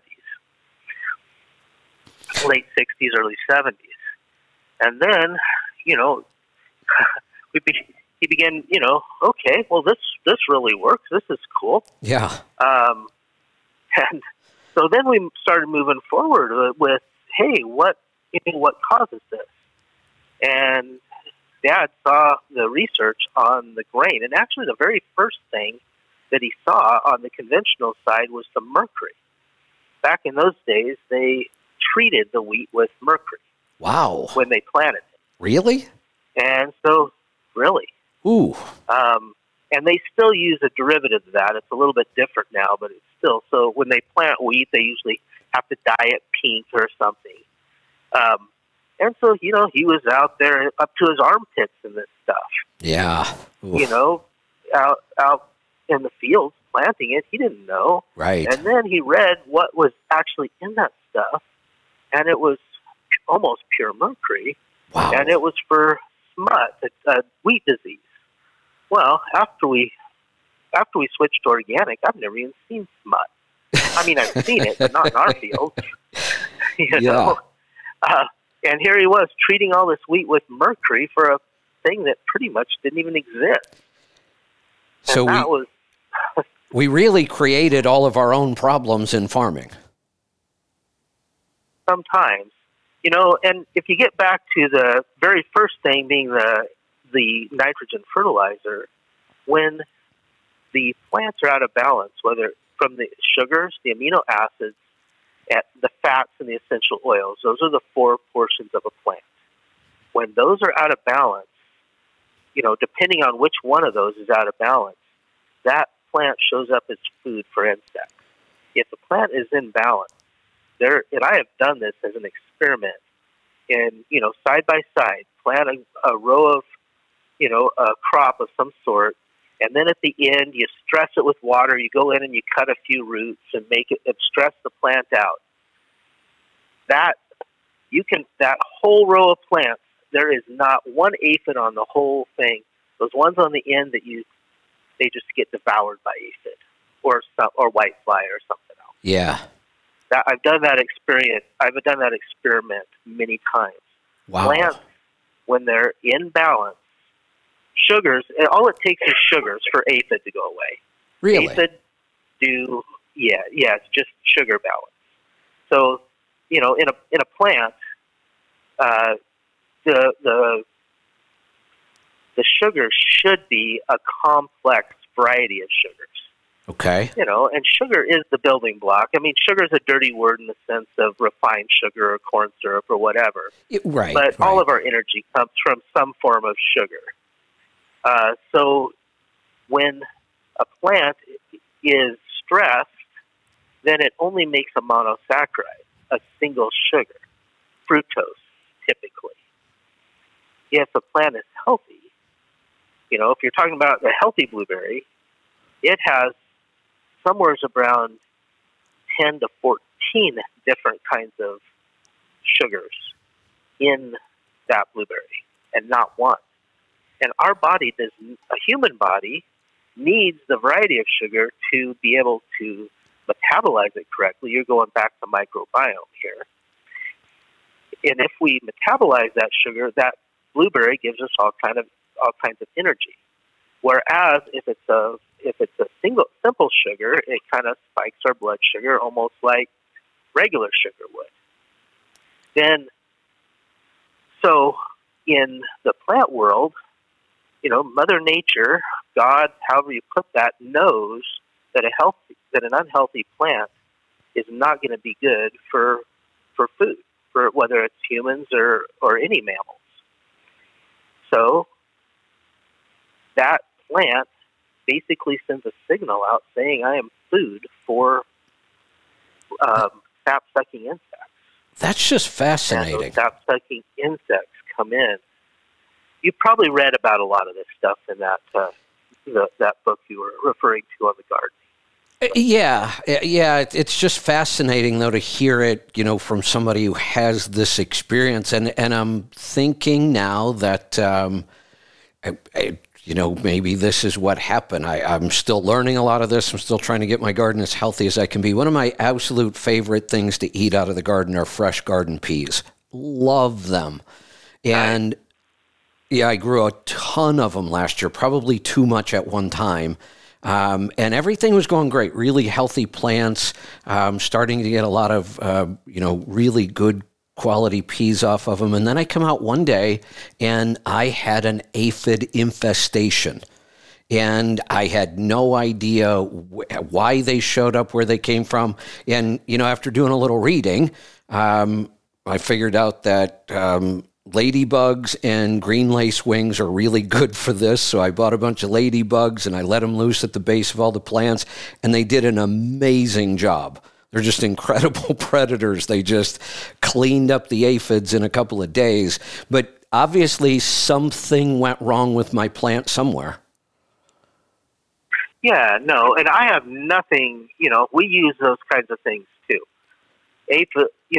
Ladybugs are awesome. For more than just aphids, by the way. But, and I have, I think that's a great idea once it happens. But we can, if our soil is imbalanced, we can cut that off at the pass. The aphids never see your peas as food. That's kind of where the difference is. And I'm not saying that that there's other things that'll stress the plant. Weather, water, drought. Yeah. Those kinds of things. You can also stress a plant with those, which will throw off the sugars. Even if your soil's in pretty good balance. Got it. Okay. There's not enough moisture in it. So that's when you use your ladybug, brigade. Yeah. And a lot of times they'll come in on their own, too, at least for a crop. Yeah, and that's kind of what I'm trying to get to the point. Right now I'm bringing some of these bugs in, but I'm hoping, and I'm starting to learn how to plant different things. Around all my cabbage plants now, I'm planting dill and some other things that bring in some of the predator wasps, and that's working really well. So I'm trying to kind of create the environment that brings those kind of natural predators in more. This year, I really got into the whole pollinator thing. And this year for pollination, I'm using mason bees, which I think now are done for the season. Now my leafcutter bees should be coming out for the summer. Hey, nice. Well, you can always use honeybees too. Yeah, from what I understand, side benefit.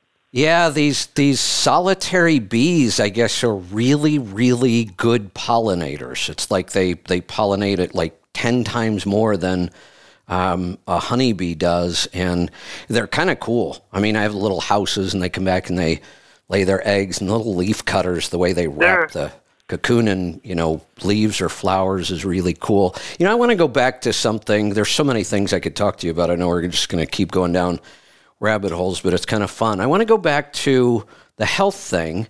If we think about this, you were really young and sick.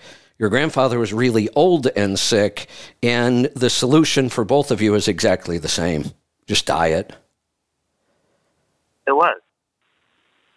Absolutely. Yeah. And, the way, having done this now for, 35, 40 years, where we've been, I've been working with a lot of people who really are desperate for their health. I mean, a lot of people start buying from Azure because they have a health issue, or, sometimes they just want to, feed their family better so they don't get them. But there's really three major, there's kind of a triangle of health. So you've got, first of all, you've got food. Then second place, you have, call it spirituality or mental state or however you want to put that. It's the way you think. And then, of course, the third piece of that triangle is exercise and movement. Yep. Are you staying in good shape? Now, food is just one of those three in the triangle. You can mess yourself up from a health perspective or you can gain health from all three of these. When you do all three in conjunction at the same time is when you really get results. I agree. One of the things we've identified here in the last couple of years, we really started working with people around food and, health 8+ years ago. And then we did advance on to the other two legs you talked about, the lifestyle. We like the approach of gratitude. Being grateful really kind of sets the right tone. Grateful for food and, what we've been provided and then activity, obviously, and movement. We don't even like to call it exercise. Exercise has kind of been turned into a dirty word. Who wants to go into a building somewhere and run in place for an hour? I just think that's ridiculous. We talk more about, and this is one of the things why I'm so obsessed about gardening. I can't think of a more healthy activity that I can just go out and spend hours out there and I'm moving and I'm, lifting and carrying and I'm digging in the dirt and I'm in my bare feet and I'm getting sunshine and fresh air. I just can't think of a healthier activity. And then I get, awesome, healthy food from it. But what we've noticed in the last couple of years is people who had turned their health around quite a bit with all of these things, we were noticing people were starting to slide back. And we just assumed that they had let their diet kind of slip a little.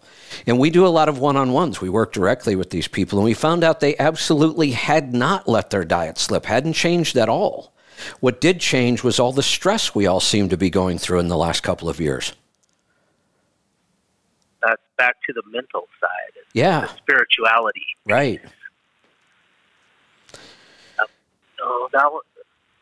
There's no doubt that that's an important pillar, and it's probably the hardest one. I think so. In many ways, food is probably the easiest. You can write yourself up a diet, but here's when you're talking about there's more complexity. Yeah, here's why I think that might be. And I completely agree with you. Food is the easiest part of this. And I'm glad because it's a really powerful part of this. But the thing with food, I think, is you have to eat. You're going to eat something. So all we have to do is get you to change what you eat. And once you understand it, know how to do it, it's really not that big of a change. It looks like it, but it's really not. The other part, though, the spirituality, the connection to other human beings, we don't have to do those things at all, period. And a lot of people don't. They have no connection like that, and they don't have that kind of mindset. So I think that's why that's harder. You could actually skip, and the same thing with movement. We don't have to do that. You could be a total couch potato. Nothing would stop you. So those things, I think, for people who haven't done them, for people who aren't active and move a lot, for people who don't have that spirituality and that base, I think those are more difficult because you have to do something completely new. Where eating, all we had to do was change the way you did it. You had to do it every day anyway. Yep. So now you actually have to do something new, Yeah. And that's with other people, which seems like, but I think food in many ways is the first because, as you change your diet, you quit, getting a standard sugar, American sugar high all the time. Right. Then you begin to think more clearly. And now, because I believe much of the problems that we have, throughout America and throughout the world, for that matter, really stems from brain health. Good point. We have people that are just not thinking straight. That's a really good point. They're able to be, they're able to lead down the primrose path by, the news media or whoever comes along that they happen to be listening to. And it's not, they're not actually reasoning. Yeah. And I think it's because of brain health. That's a really good point. All right. So and that's one of the things that really helps me get up in the morning is, hey, this is a piece. I think we're going to be able to make a better world by giving people the opportunity to eat better. It's one little step in the right direction. Yeah, I love that. I know you're really plugged into the natural health world, and I am quite a bit, have been for years now. I go to conferences, I talk to people. We have lots of, kind of the leaders in this field. We've had many of them on the show over the years. One of the common threads, I've just seen this story over and over and over, and you're another example of it. Many of the people who have come to these realizations around food and spirituality and lifestyle and movement, they came to this point because they were so sick at one point. That seems to be a really, really common thread. It is, but I tell you, it's something amazing when they don't have to come that way. And I am seeing it in the next generation, in much of my customer base, including in my own family. Yeah. The next generation that have started from the very beginning, eating properly, moving, having at least some degree of healthy, mental experience. They're ultra performers.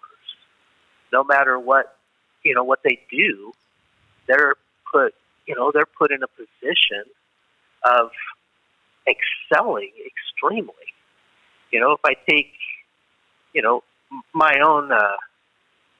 own kids, I have one child. Maybe this is the easiest to demonstrate because it's very different from anything else. But I am kind of a puny guy. Anything, an exact opposite of an athlete, and so is my wife. Neither one of us would be considered to be athletic in any way, shape, or form. But yet, one of my sons became a top college long-distance runner. Wow. At the college level. Yeah. Almost went pro on it, but decided maybe that wasn't his calling in life. But he simply had the advantage of a healthy body from day one. Good point. Yeah.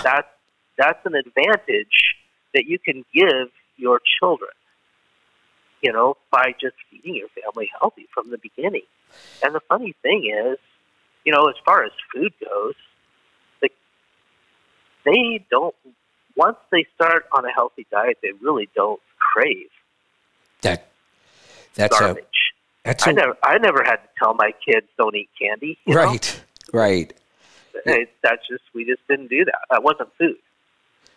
Yeah, I have kind of a funny story that highlights this, and I love, talking about this generational idea. I didn't learn this till I was 50. And the changes that I've made since that time have absolutely been incredible. The human body is an incredible thing when you give it the right nutrients. My son started in his 20s, and he's now a practitioner as well.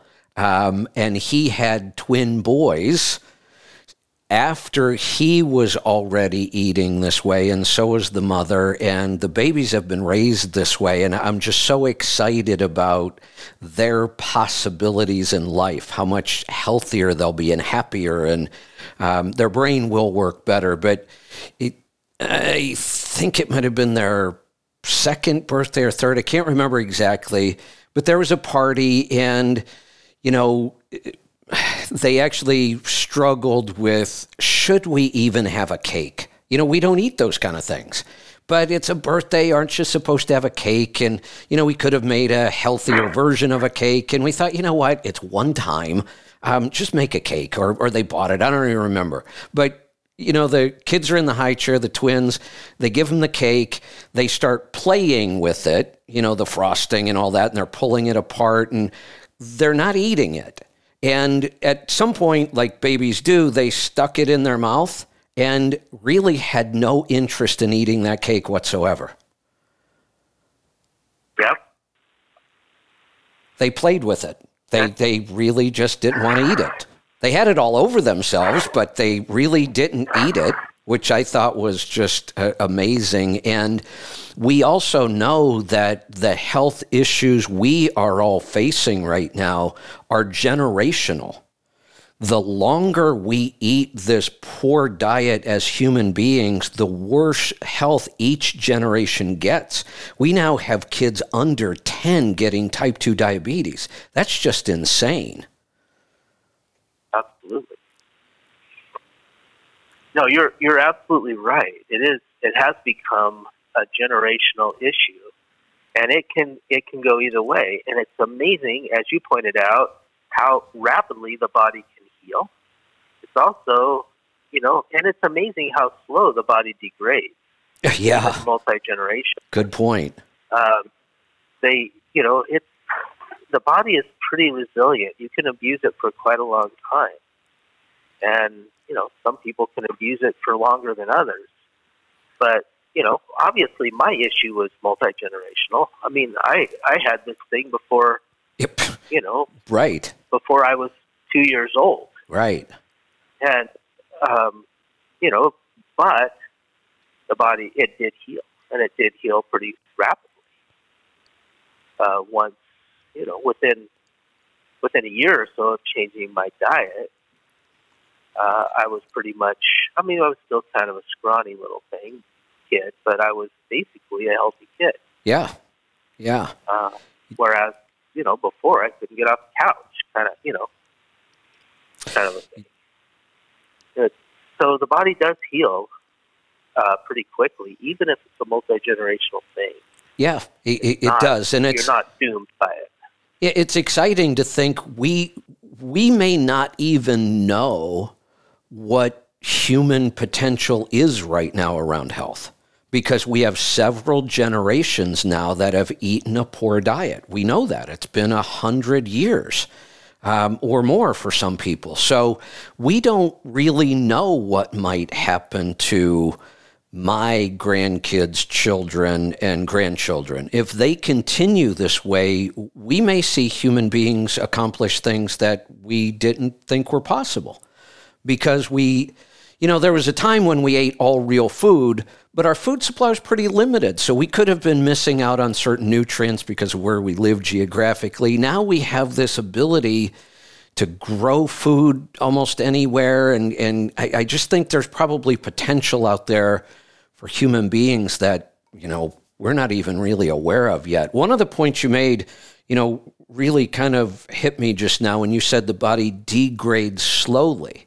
You're right. That's a really good point. It's so resilient. We feed it all the wrong foods and it still functions.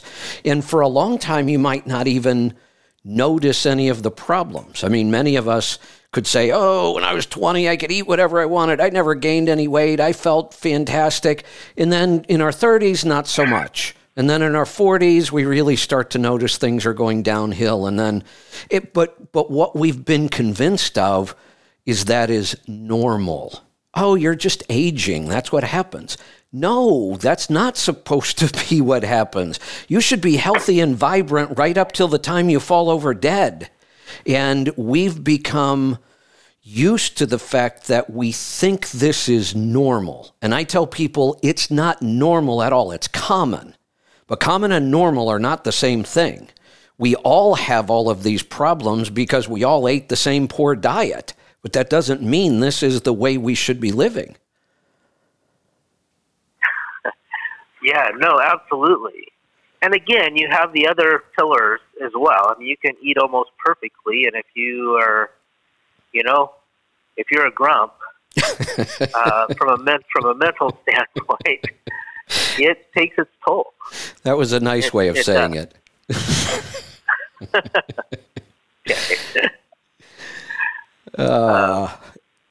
David, I could talk to you all day about this stuff, and I could get selfish and talk to you about soil in the garden and all that, because I love that stuff. And, if you would like to, we'd love to get you back, maybe even have you as a regular guest. We've got a lot of people that are starting to get a lot more interested in the food supply, maybe even learning how to grow some of their own, finding better quality stuff. So I'm looking forward to a lot of that. But one of the things, a couple things I want to do before we wrap this up today. And one, I talked about 3 pieces of this where, our two companies really have a lot of synergy.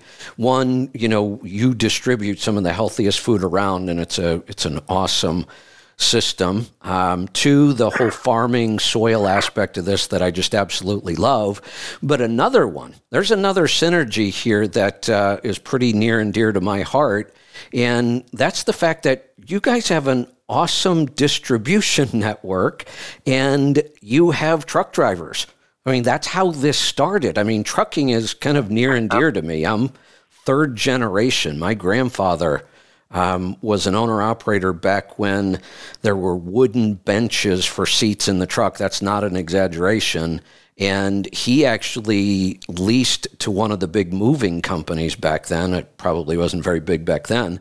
But he ran some, kind of coast-to-coast stuff. You measured coast-to-coast in weeks back then, not hours or days. That took weeks.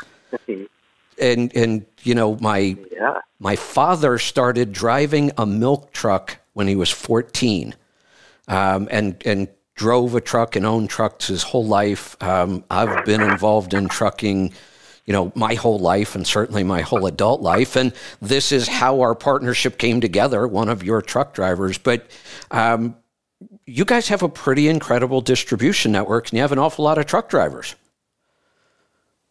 We do, and it's grown a whole lot the past couple years since people have been thinking more about health after COVID came along and some of those things, and eating healthy. And now, of course, with threats to the supply chain and the food supply, people are even more interested about learning how to cook at home and all that. So our business model was right there for that.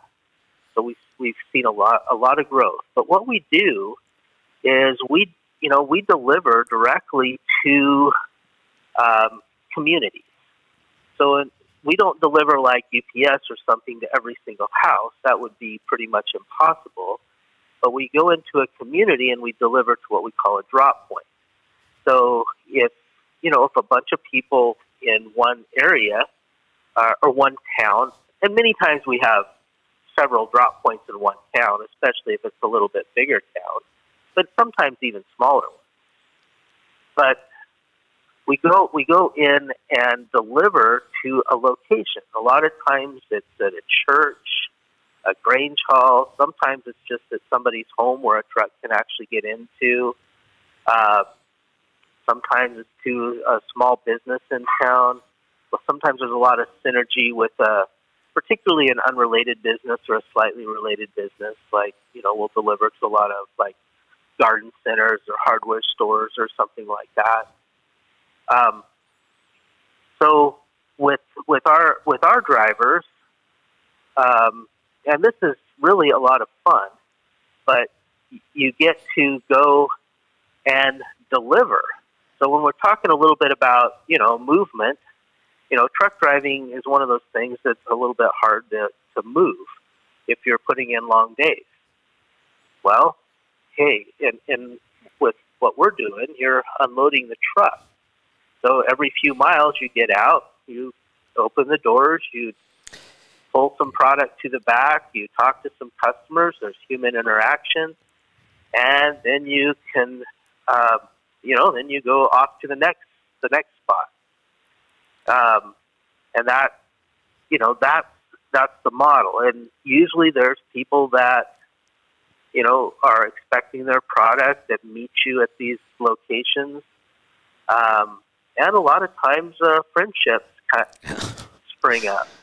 A lot of, can't tell you how many times, back when I used to drive, it's been quite a few years now, but how many times I was offered cookies or fruit or different things, just because the people are already, there's already this synergy.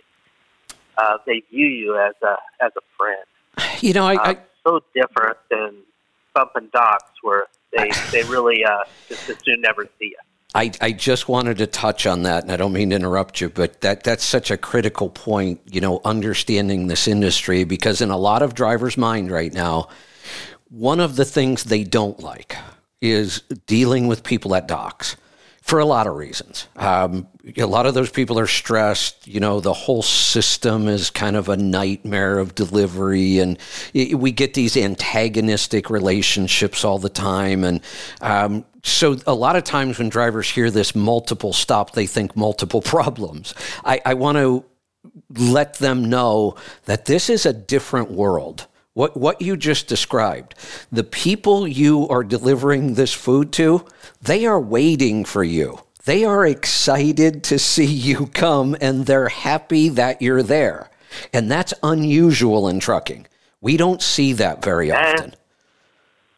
Yeah, no, a lot of them are bringing their kids with them. You see the kids jumping up and down in the seat. It's sometimes cool. Yeah, really. Yeah. It's a very different world. My experience in trucking, I started at 22, bought a truck, and just the circumstance. I had a brother that had been in the industry forever. Just about everybody in my family is, and I had an opportunity to do local work. Not food related, but similar, that I would have multiple stops every day, sometimes as many as 15 deliveries and 10 or 15 pickups.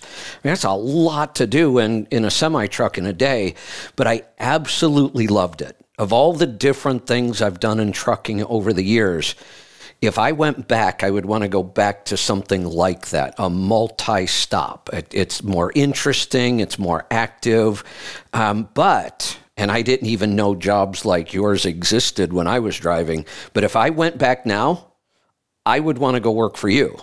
I would be so involved in the food side and the people side and all those. I mean, that to me just sounds like the ultimate driving job for me. Well, you certainly get to meet a lot of people, and most everyone has at least some interest in healthy food. Otherwise, they wouldn't be, right. ordering them. Some people are doing it more as a cost savings because they have larger families and they need to, buy in bulk. Hey. But so those are kind of the two aspects that we see out on the road. You just brought up a point that I'm glad you brought up, and I kind of forgot about. We tend to look at grocery shopping as either, you kind of go to the grocery store and you can buy whatever quantity you want except bulk. Most grocery stores, you can't buy bulk. It's kind of difficult. They just don't offer it. So then we go to the warehouse clubs and we buy in bulk, but you can't get, small quantities. So now you're looking at, boy, do I really need, 15 pounds of walnuts? Your system I absolutely love because I can order multiple different quantity sizes of almost everything. up to easily being able to buy bulk when I want it or need it. Yeah, no, absolutely, and that's one of the pieces to this model, almost from the very beginning, is to support folks that have larger families or want to save money by buying in bulk. So if you go back to that, those walnuts here at Azure, we'd sell them to you. If you want a small quantity, we'd do like a 2 pound, or you can buy the 5 pound if it's somewhere in the middle, or if you want real bulk, you can buy a 25 pound box. Of the walnuts, and all at a different price point, obviously. So it's we're able to serve, and it's not like everybody. Even if you have a large family, you don't always use a lot of everything. Right. Some families may not use even if there's 5 kids or whatever, they may not use a lot of walnuts. That may just be a garnish they use at Thanksgiving time, but they use bulk and other things. So that's the beauty of the system, and that's I believe why a lot of so many of the the larger family folks have been our largest growth area lately. People really trying to feed their family healthy. Maybe not to the degree that we're talking about here with grain-free and all that kind of thing. But hey, solid whole foods, and that's step one anyway. And when when you're raising a bunch of kids, that's a great start. Yeah, I have 2 examples of this recently. I'm trying again, going back to the garden. I'm trying to get better at learning how much of something to grow and how to preserve things the right way. And earlier you mentioned garlic. I just started harvesting garlic scapes on about 200 garlic plants. Garlic is the one thing I've kind of got down. I haven't bought garlic from the store in almost 2 years.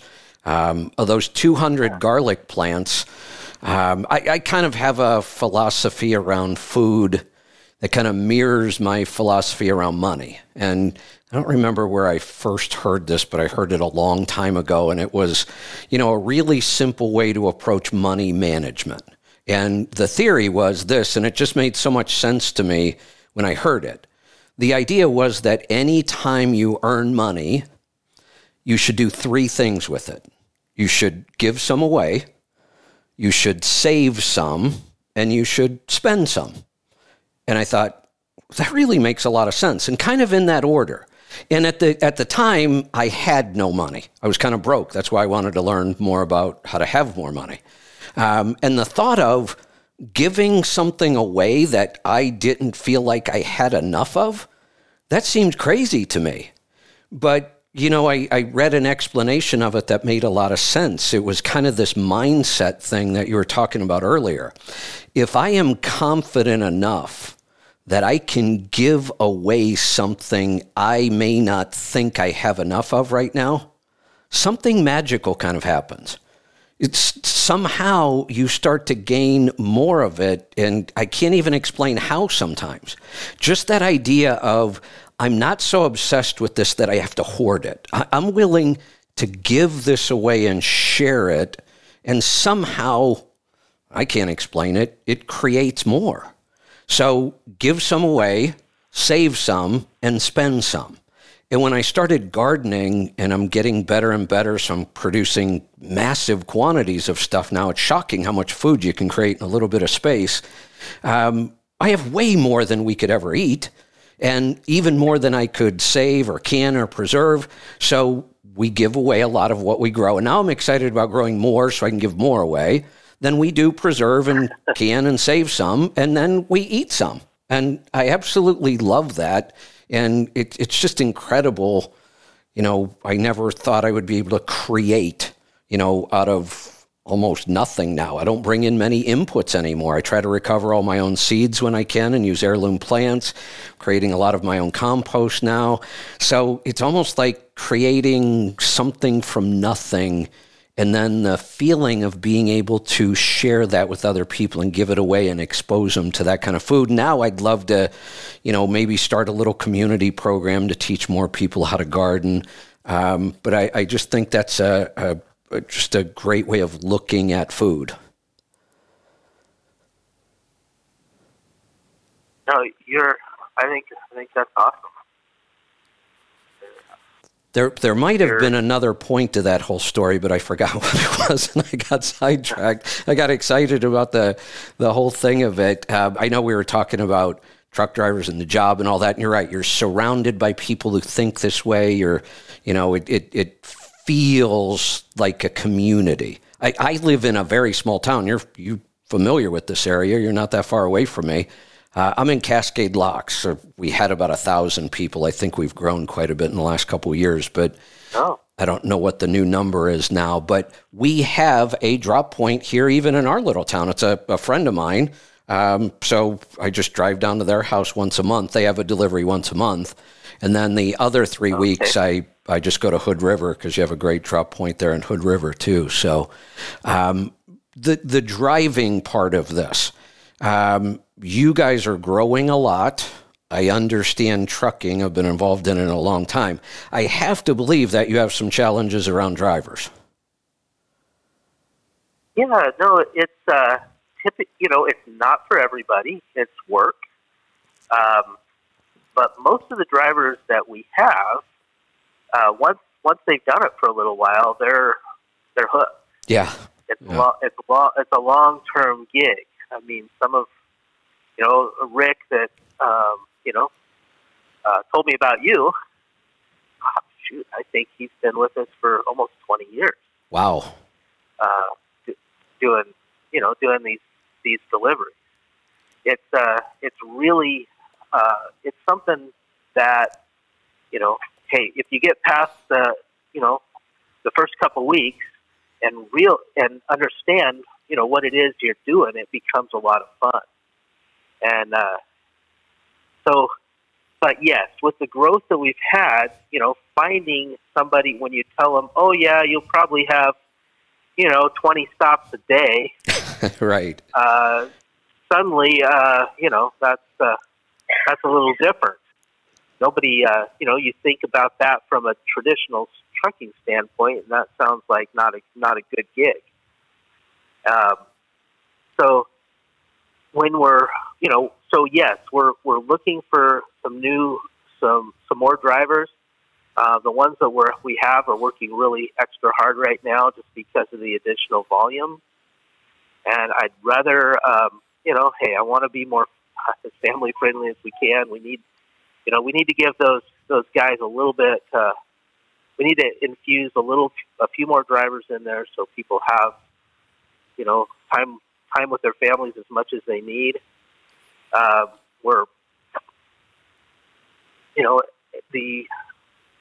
And we do have, some of the drivers that take family members with them as well, which, we try to be as family friendly as we can along those lines, whatever is reasonable to do. I have a nephew that's one of our Dasher drivers here. And he seems to always like to take one of his children with him, and it gives him time to, really give special one-on-one time with at least one of his children. And so, there's, and then when he's at these drop points with these people, they love that. I'll bet. Oh, it's very different. It's not like, hey, stay in the truck. There's right. no kids on the dock. Yeah, yeah, exactly. It's completely different from that standpoint. So yes, the growth has necessitated us to need to expand our driver pool for both delivery drivers, and we also have, because we deliver almost the entire country, we do for the things for the drops that are further away, we do what we call a shuttle delivery. So we have those are actually trucks that load up and take it cross country. And then they meet up with the driver that's, say, in the Southeast.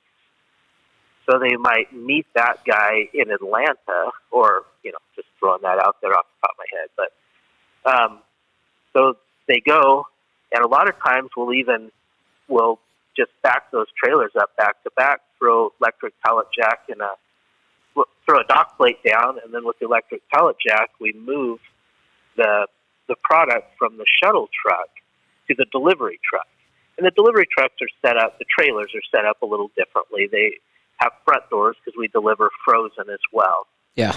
And so then you put the frozen up front behind a bulkhead, and then you have a front door, and then the rest of it is for the refrigerated stuff. We pretty much just refrigerate all the dry stuff out on the delivery side.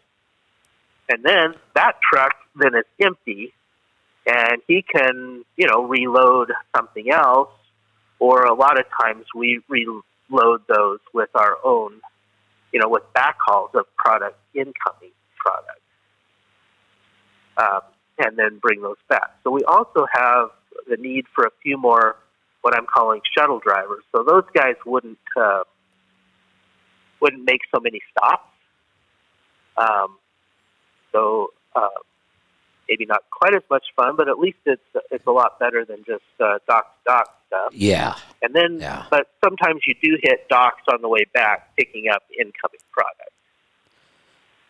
Okay. That makes sense. Bring back a load of, rice. If we're going to Atlanta, maybe we go to Louisiana, pick up a load of rice, and come back. Yeah. Or, just off the top of my head, something along those lines. Got it. So you hire drivers virtually all over the country. Got a couple options. The shuttle drivers isn't quite as many stops, still interesting, and you're not in that conventional kind of trucking where, you're waiting in lines everywhere to get a door. And so there's still so many things I'd love to talk to you about, but I want to get this one out because I know a lot of people are probably asking right now. If somebody were interested in driving for you, what's their first step? Well, hey, give us a call, or an email, or whatever. I have right now. I have James has been talking with people first, and I can give you his cell number. So if people want to just contact him directly, sure. But you're always welcome to just to call our main line and ask. But James is James Basinger, and he is at 541-788-4773. And that's his cell number, and he's the one who would be able to give you, all the details and the particulars and anything, what's required, for as far as what we can insure and what we can't, and all that fun stuff. Yeah. Excellent. One more time, it was James. Give out that number. I want to write it down too, because I know people are going to be asking me for it. Yeah, James Basinger, 541-788-4773. Got it. All right. That was 4773, right? That's right. Got it. Perfect. Because I'm sure I'm going to get requests for it and give everybody a chance to write that down. I think this is one of those driving opportunities that is really unique. Like I said, this would be right down my alley. I would love this. And a lot of drivers don't even realize an opportunity like this even exists. So, I'm grateful for our partnership. We can bring this to our tribe. Like I said, the three legs of this I love. The healthy food, the soil and farming part, gardening for me, kind of selfishly, I like that part. And I have a question for you on that too. And the driving part, the trucking part of this is a huge part of your operation. and such a unique opportunity to be able to use your skills as a truck driver in a different setting that I think a lot of people would be very happy with. Yeah, and the other cooler part is you're delivering healthy food to families, and hey, making long term, at least in my belief system, it's making a long term difference. Absolutely. In the health of the whole nation, as we think, eat better, we think straighter, we make better decisions. This yogurt that we're making out of all that high quality Alexander Farm dairy, one of them is a specific strain of bacteria that we now know does specific things in our body. And I love this one because it actually increases oxytocin, the love hormone.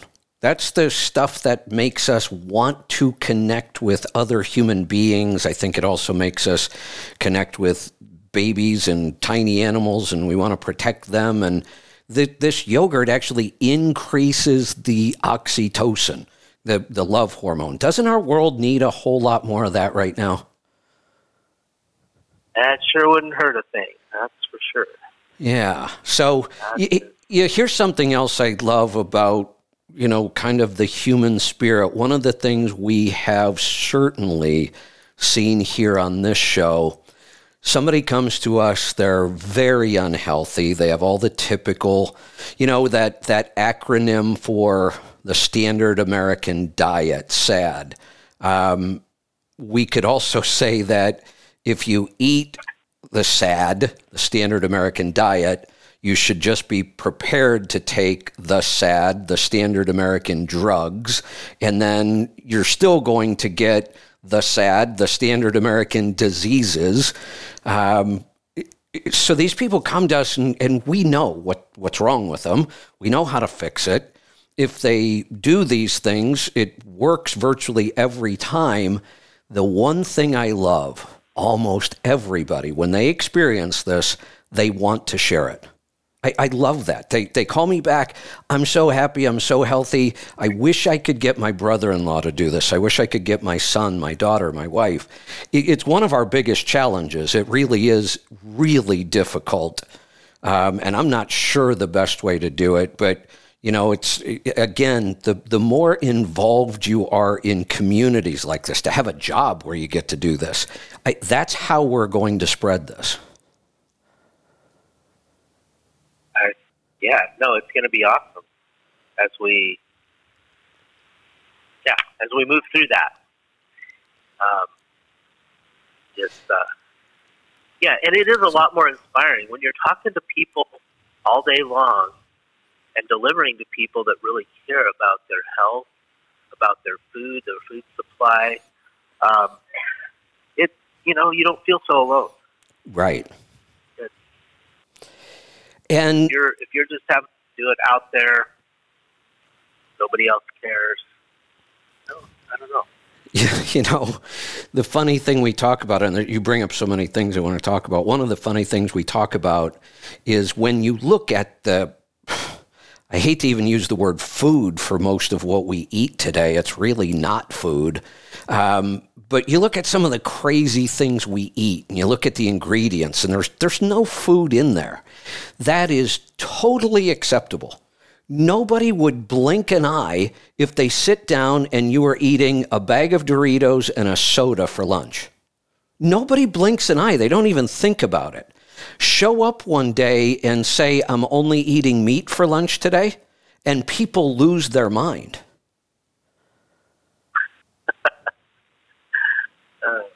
We're so backwards on this. It's just incredible. A couple things. One, before I ask any more questions or talk anymore, I just want to make sure we're okay on time. I really appreciate you taking time out of your day to join us here, and I don't want to take advantage of that. Do I need to let you loose here soon, or? Oh, well, it's no problem. I don't know how long your show normally goes for. I don't want to go over. Oh, I'm not really big on. I'm not really big on rules. We go as long as we want. Okay. I just wanted to make sure I wasn't taking advantage of your time. And I just have a couple more things. And again, we can talk about it later. I'd love to get you back, at times and talk more about this. But one of the things I'd love to know, I'm fascinated by business. I've kind of been, self-employed and had multiple businesses my whole life. I read books about business. I'm just fascinated by those stories. So I'm thinking back to, So you grew up on the farm, you went through that whole change, moving to organic and natural, kind of through your childhood. At some point, this farm became as your standard. Tell us about that. You've built such an incredible business here from almost nothing. Tell us about how that came about and what that was like. Well, after my dad, he started farming organically in '73.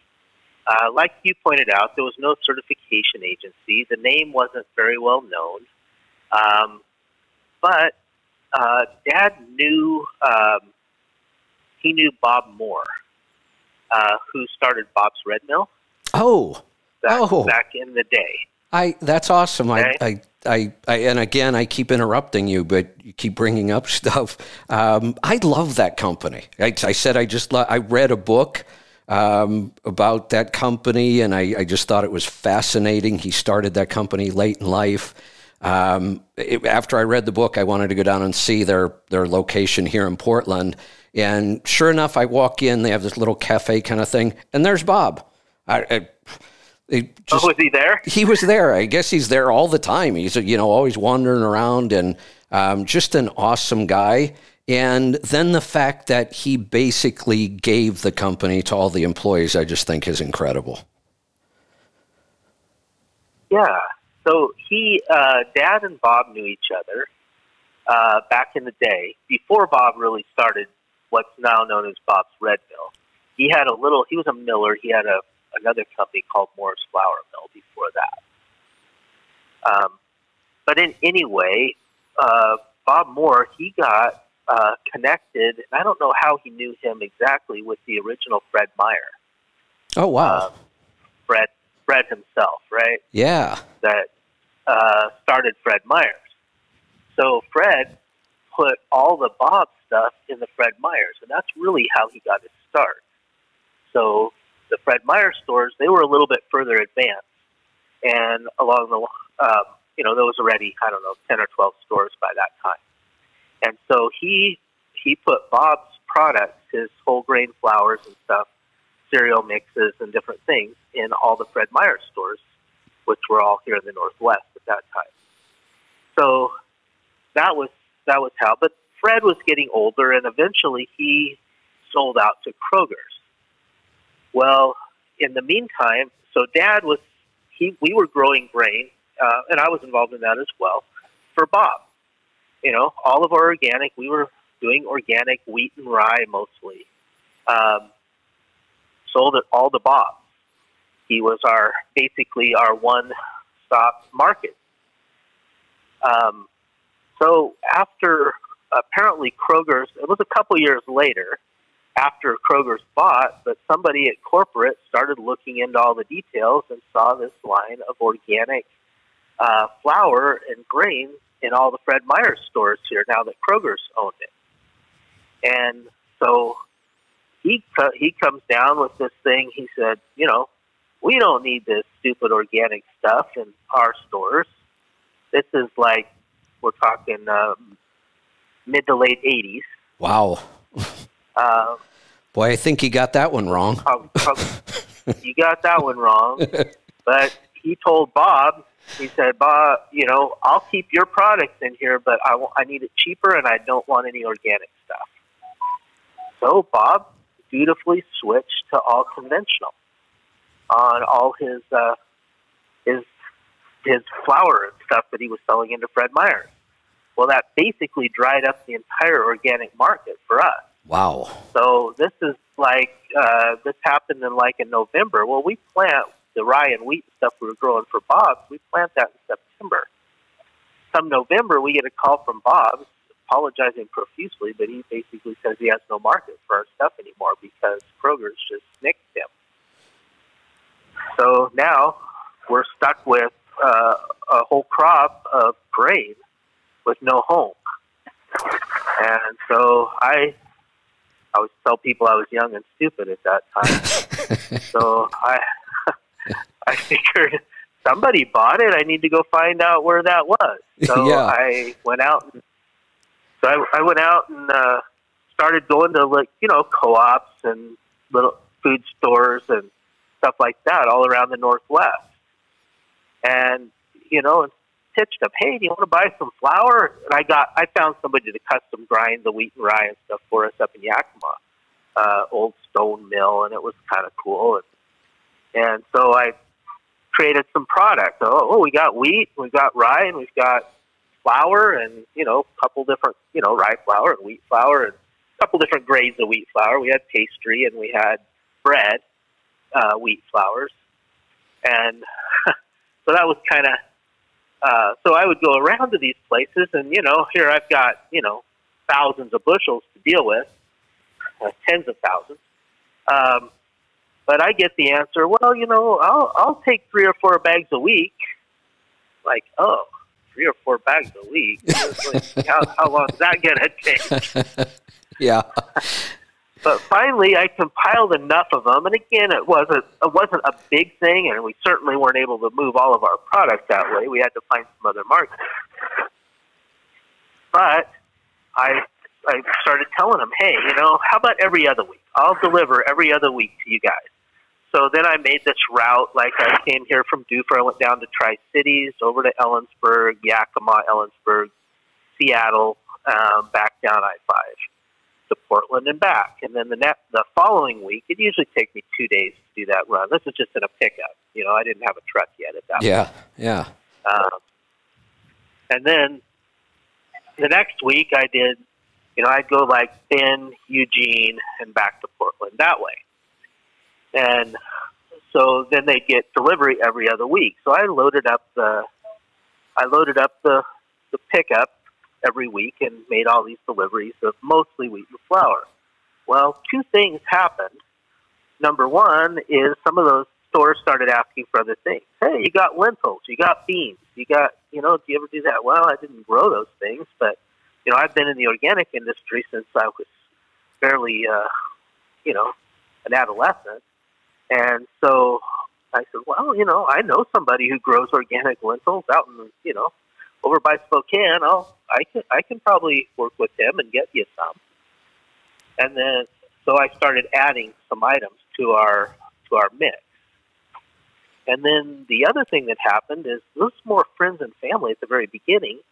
But, you know, I had all these people, you know, we had a lot of family over in Central Washington, like Yakima and Ellensburg and stuff like that. And they had a lot of friends. And I was doing these routes, so, you know, sometimes I'd stop and spend the night there or whatever. So they would keep asking me, hey, you know, you're going to be going to Portland next week. Can you stop and pick me up some spices or some nuts or something that they couldn't get in their area? Yeah. And so I started doing it as a favor, you know, and finally I figured after doing that for 6 or 8 months, I said, you know, there seems to be quite a few people out in these rural areas that don't seem to be able to get a lot of these things. So I put together my first catalog. And this was kind of almost 2 separate things, but I was using the same truck to do it on. One, I was delivering this bulk food, bulk grain and beans and stuff to the stores. And number 2, then I put together this little catalog. It was just like 4 pages folded over front and back, you know. Yeah. This catalog. And so I sent out copies to all the people who, you know, the family and the friends that had requested stuff to start with, and said, hey, if anybody else in your area wants this stuff, I'm going to start doing that. So I bought little stock of the things that were most commonly requested. And that was kind of how it started. What an incredible story. Kind of accidental in a way. Yeah. What an incredible story, though. I mean, this is truly a business that was built on pure sweat equity. That was a lot of work. Well, I don't deny that, but I've never been the kind that shied away from work.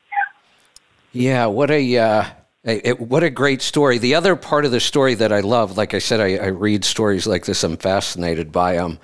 The fact that an event that had to have looked catastrophic to you, losing that one big customer, that one big order, I can't imagine what that felt like, but the company the way it is today probably wouldn't exist if that wouldn't have happened. One of the other stories that jumps out at me like that, Korbel Champagne, couple brothers, I think from Italy or something, I forget exactly where, family history of growing table grapes. They moved to California, start a grape farm, they grow table grapes, they're selling them, everything's fine.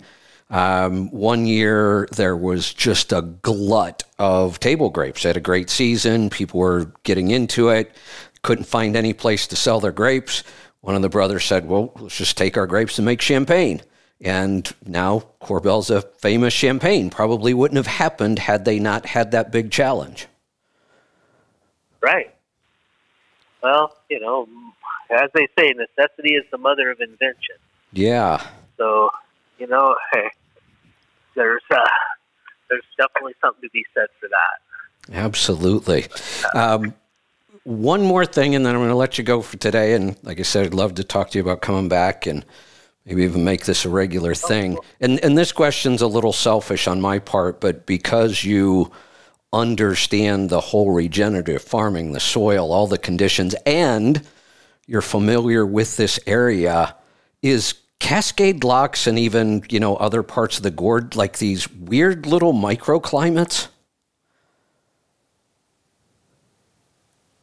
Well, Cascade Locks is definitely a microclimate. I mean, it is nothing like we are here. Right. And we're only about 8 feet of rain a year, I think. And we're only we get about 8 inches. And we're only like 45 miles apart. We're maybe a little more for you. I'm thinking of the Dalles kind of area, but we're not that far apart. That is correct. Yeah. But as I understand it, doesn't Cascade Locks get like 5 feet of rain or something like that? We do. I don't know the exact number either. It's a lot, though. But the weird thing about it, we tend to get all of that rain concentrated into about 8 months of the year. And then we have summers, we've had several since I've been living here the last 10 years, where we have gone 100 days with no rain. Just pure sunshine and blue skies. And as long as you can get enough water into your garden, it is just awesome growing conditions. This year, you're aware, this has been a really weird spring for us. I mean, it feels like summer just started this week finally. Things are finally starting to grow in the garden. But, when I look at like the hardiness zone, we're an 8B. And yet, most of zone 8 is kind of like deep south where they have this long... Yeah, that's California. Yeah, in Texas, I think, even parts of Texas are like 8B or Arizona. And so when you look at that and they say, oh, you can grow this crop at this time of year, yeah, that doesn't work so well here. We don't have the kind of, heat and sunshine that they have. We do have the fact that we don't get really cold and we don't get many freezes, but it's kind of just a weird zone. It's almost like you have to figure this out on your own. That's true. And, that's almost true anywhere. You can grow plants. The agricultural chart basically is about the winter freeze. So you can grow crops that are frost sensitive in Cascade Locks because it almost never freezes there, at least not very hard. Right. But you only have those 100 days or so of sunshine. The rest of it's rain. So you have to grow crops that are the sunshine-loving crops anyway, that are a little bit shorter season. You need to be able to keep that within that season. And it's, similar winter lows that you would get in Arizona. Right. but that doesn't mean you have the same heat. And the same those length. Are kind of two different things. Right. Yeah, it's almost like maybe we could use a better system that balances the difference between the summer and the winter. But like you said, you know, a zone system like this can only do you so much good anyway. You just kind of have to learn how to grow things where you are. Like right now I'm looking, our spring was so wet and no sunshine, and now we're finally getting it, so I'm ready to put some plants out in the garden that I've had in the grow house. But I'm looking at some plants that need like 110 days to mature, and I don't think we're going to have 110 days this year. There's a good chance that you're going to be pushing your season with that, for sure. 110 is probably, you know, here, you know, if we have a lot of hoop houses here on the farm. I've got, well, around 30, I guess, of the hoop houses. But 22 hoop houses that we raise crops in, mostly seed, garden seeds, basically. Yeah. But we do a lot of garden seed in hoop houses, just, well, for two reasons. One, it protects it from cross-pollination.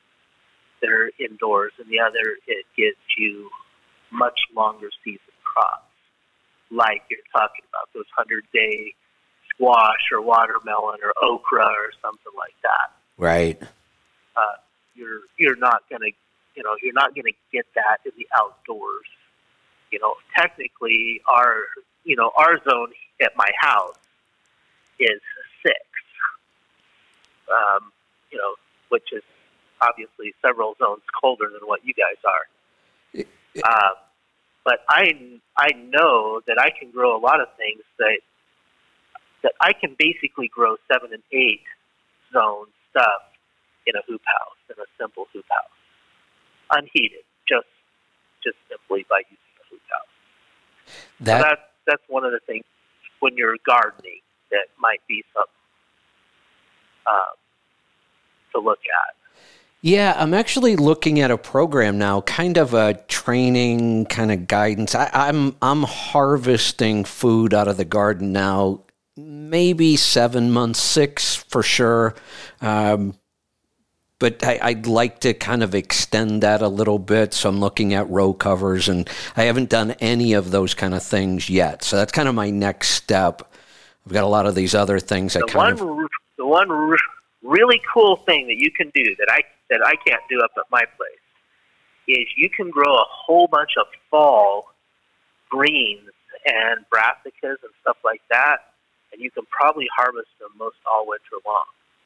Yeah, that'd be interesting. That's kind of what I'm looking at. What are the things I could do to extend the season? I'm to the point where, you know, I'm getting pretty good yields and it's consistent and the soil gets better every year and I'm learning more.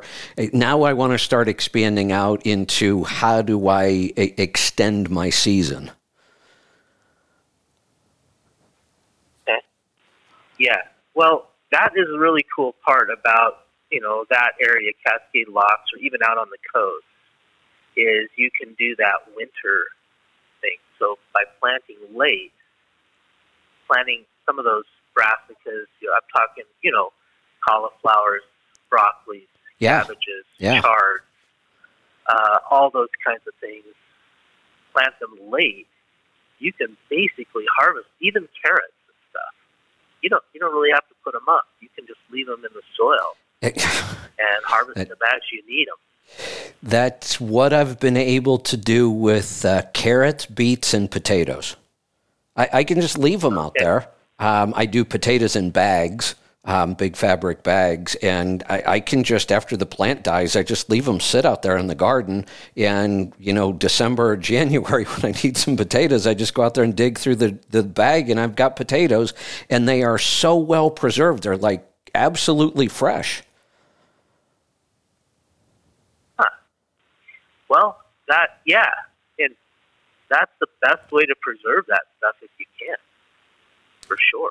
Yeah. Very good.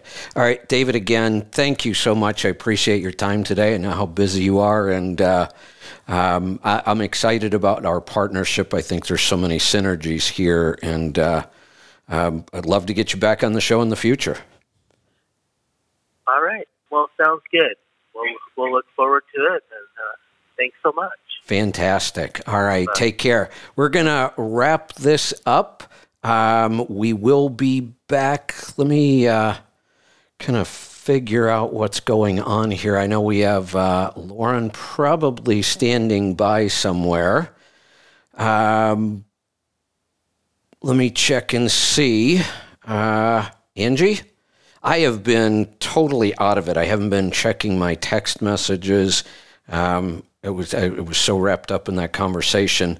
Okay, Angie's looking for Lauren. I think we're just I'm just gonna stay on here. We're not gonna start a new show. We'll just roll into after hours as soon as we find Lauren here. So if you have questions, now would be a great time to jump in, and I'll answer questions, and then we'll get Lauren in here, and I'm sure her and I will have some things to talk about, and then we'll take more of your questions. So dial us up. We're back to health free for all here. If you have any questions, I could answer about Azure. It's a partnership I'm excited about. We'll get him back here. I think there are so many things that really fit well. The whole trucking and food, and I just think it's a great fit. We're excited about it. But pick up the phone. If you've got a question about health, it's a free-for-all for right now, 855-950-3835. Lauren and I will also be doing Q&A live, but I'm thinking I might do a little different twist here.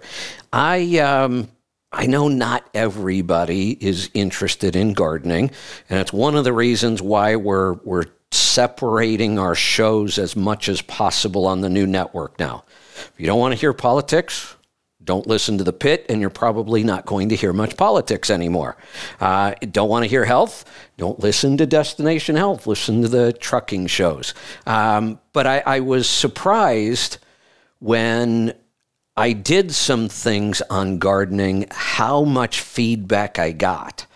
Every time I post about, what's going on in the garden or, something new I've learned, I get a ton of feedback. I think there is a pretty good sizable group out there of people who want to know more, learn more, talk more about gardening. So I might, I'm not sure, but maybe today on the live, we'll switch things up. Maybe I'll go live on the video and I'll do a little garden tour, because really the garden is just kicking off this week. I spent the weekend, I put about 100 plants outside, I think, finally, because our weather's changing. I've got another round of seedlings just starting. Maybe I'll just do a quick garden tour on video, and we'll have Lauren on the chat part answering questions. I don't know. We'll see how that goes. I'm not sure what's going on. I saw a couple calls coming in. I saw a couple calls disappear. So, not sure what we're doing yet, but go ahead and dial us up. We can't seem to get a hold of Lauren for some reason. So if we don't get any questions here in the next couple of minutes, or we don't find Lauren, I'll probably end this show and then we'll kind of regroup. I really didn't expect the interview with David to go as long as it did, but it was just, for me anyway, really interesting stuff. I think it's just a great story, and I love their business model. Oh, you know what? Maybe today was the day Lauren told me I was kind of on my own. I think it is. I should probably pay more attention to that kind of stuff, but I think Lauren sent me an email. We're going to assume that Lauren is busy today. So I'll give you a couple more minutes. If you want to ask any questions, dial us up right now, 855-950-3835. 950-3835. And I'm looking at the clock. Well, let's see. I'll see if we get any calls. If we do, I'll take them. And then at some point when I'm ready to end this free-for-all, I'll pick a time. And since Lauren isn't here today, and we're not going to do after hours, I'll do a garden tour.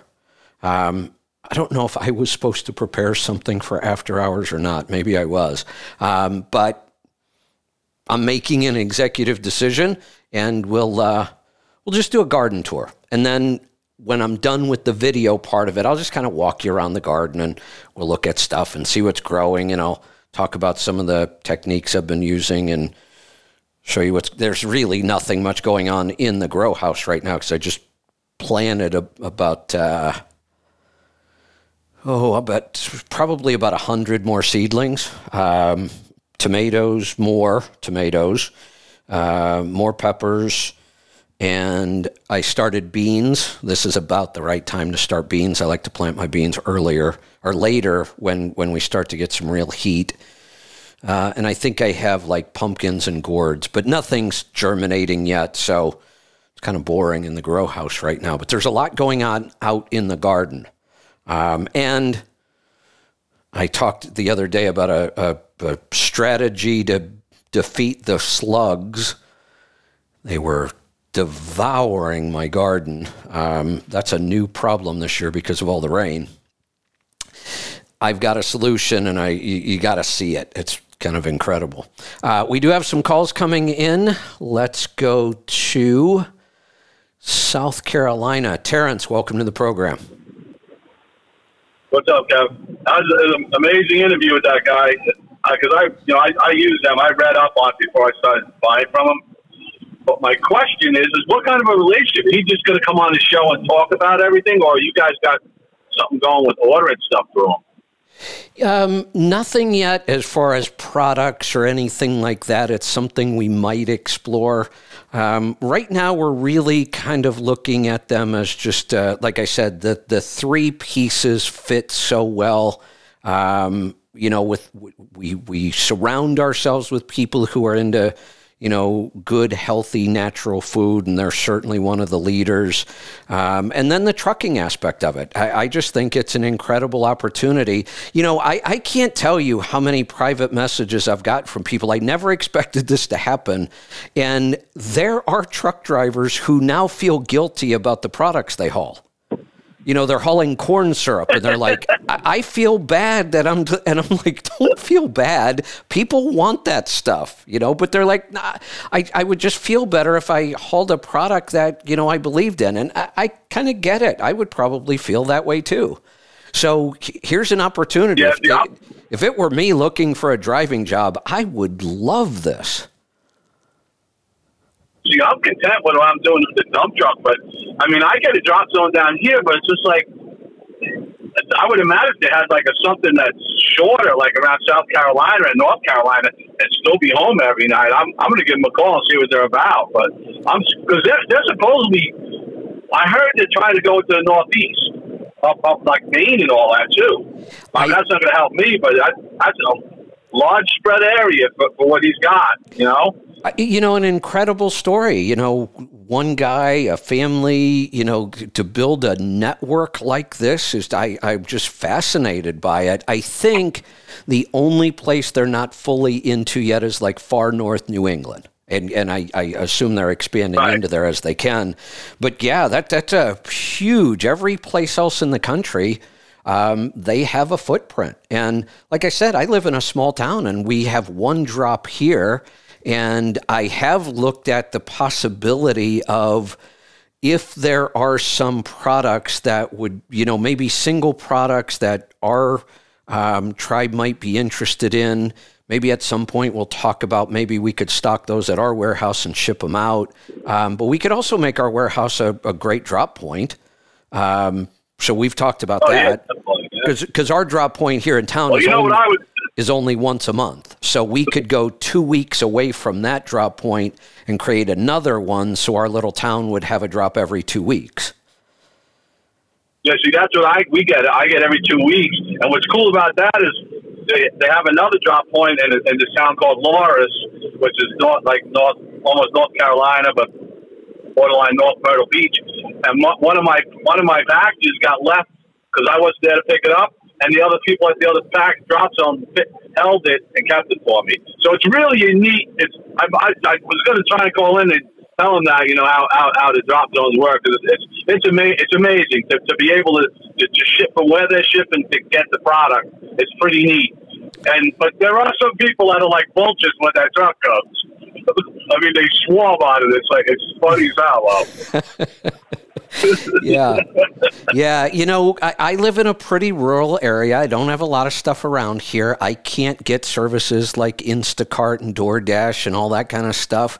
But I have at least, the last time I checked, at least 6 possibilities to pick up Azure within 30 miles. Nice. Yeah, I'm still having trouble getting that Alexander's. I've been trying to look for alternatives, but I can't get it. So I haven't had my yogurt in a while. I'm jonesing. I am shocked that that's our biggest problem with this yogurt is finding the good quality dairy that we want. And the other issue too is like Whole Foods has it. Like I live in Myrtle, but I could go up to Florence, but you call them and they're like, "Oh, well, we only have 1 case." And well, can you hold? No, because you don't blame them. They want to sell it, but I'm like, I don't want to drive all the way up to Florence, for one quart. It's just yeah. I'll get it figured out though. All right, I'll let someone else get it. Great, that's great guy to get it. I mean, it's amazing because I've read up on him, man. It's amazing how they got that going, and pretty neat logistics on it too. Yeah, just an incredible story. And then I didn't know about the tie-in with Bob's Red Mill.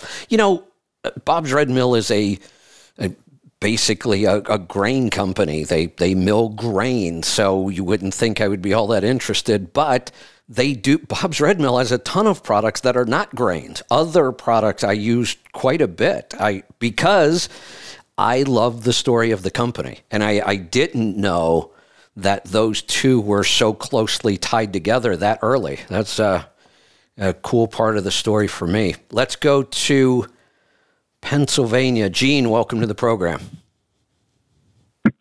Yes, Kevin. Question. I have swelling of the ankles. The lower extremities are swelling up on me. And I'm basically keto and carnivore, more towards carnivore, but keto. And I've been doing that for about a year. Any suggestions? Yeah, so tell me about the results. So what was your health like before going keto? And then tell me what kind of things changed in the last year. Okay, about a year ago, I had a UroLift done, which did not work very well. You are the UroLift is a process. I just want to jump in here because I've seen this commercial on TV for the UroLift. It's for men. The whole process sounds barbaric to me, but anyway, you are the second person that I've heard of that did not have a good experience with that procedure. Yes, it was a money grab is all I can see. And that's what it sounds like. The urologist that did the operation 3 months after he did it, he died at 59 years of massive heart failure. Oh, great. Yeah. And he also had a $30,000 a month alimony payment. So I guess he wanted to do a lot of operations. Oh, my God. And the other thing, I had a cardiologist here about, 2.5, 3 years ago. He said my heart all looked good. I had no bad valves or anything, but there was something he was looking at he couldn't see properly, so they went in and did their examination and found out a little vein that was blocked, so they shoved a stent in me. Well, of course, he put me on all this medication, Eliquis, the blood pressure, the whole deal. Right. And I used to walk 2 miles every other day. Well, after bitting on all this stuff, I couldn't walk 2 blocks after being on that stuff. So I quit taking it, and I was listening to you, and I started eating keto. And then I switched a little, mainly carnivore. And now I'm experiencing these legs, and it was just at the knee doctor today. I had quite a few motorcycle accidents, and my knees are bad, and he put a shot in there.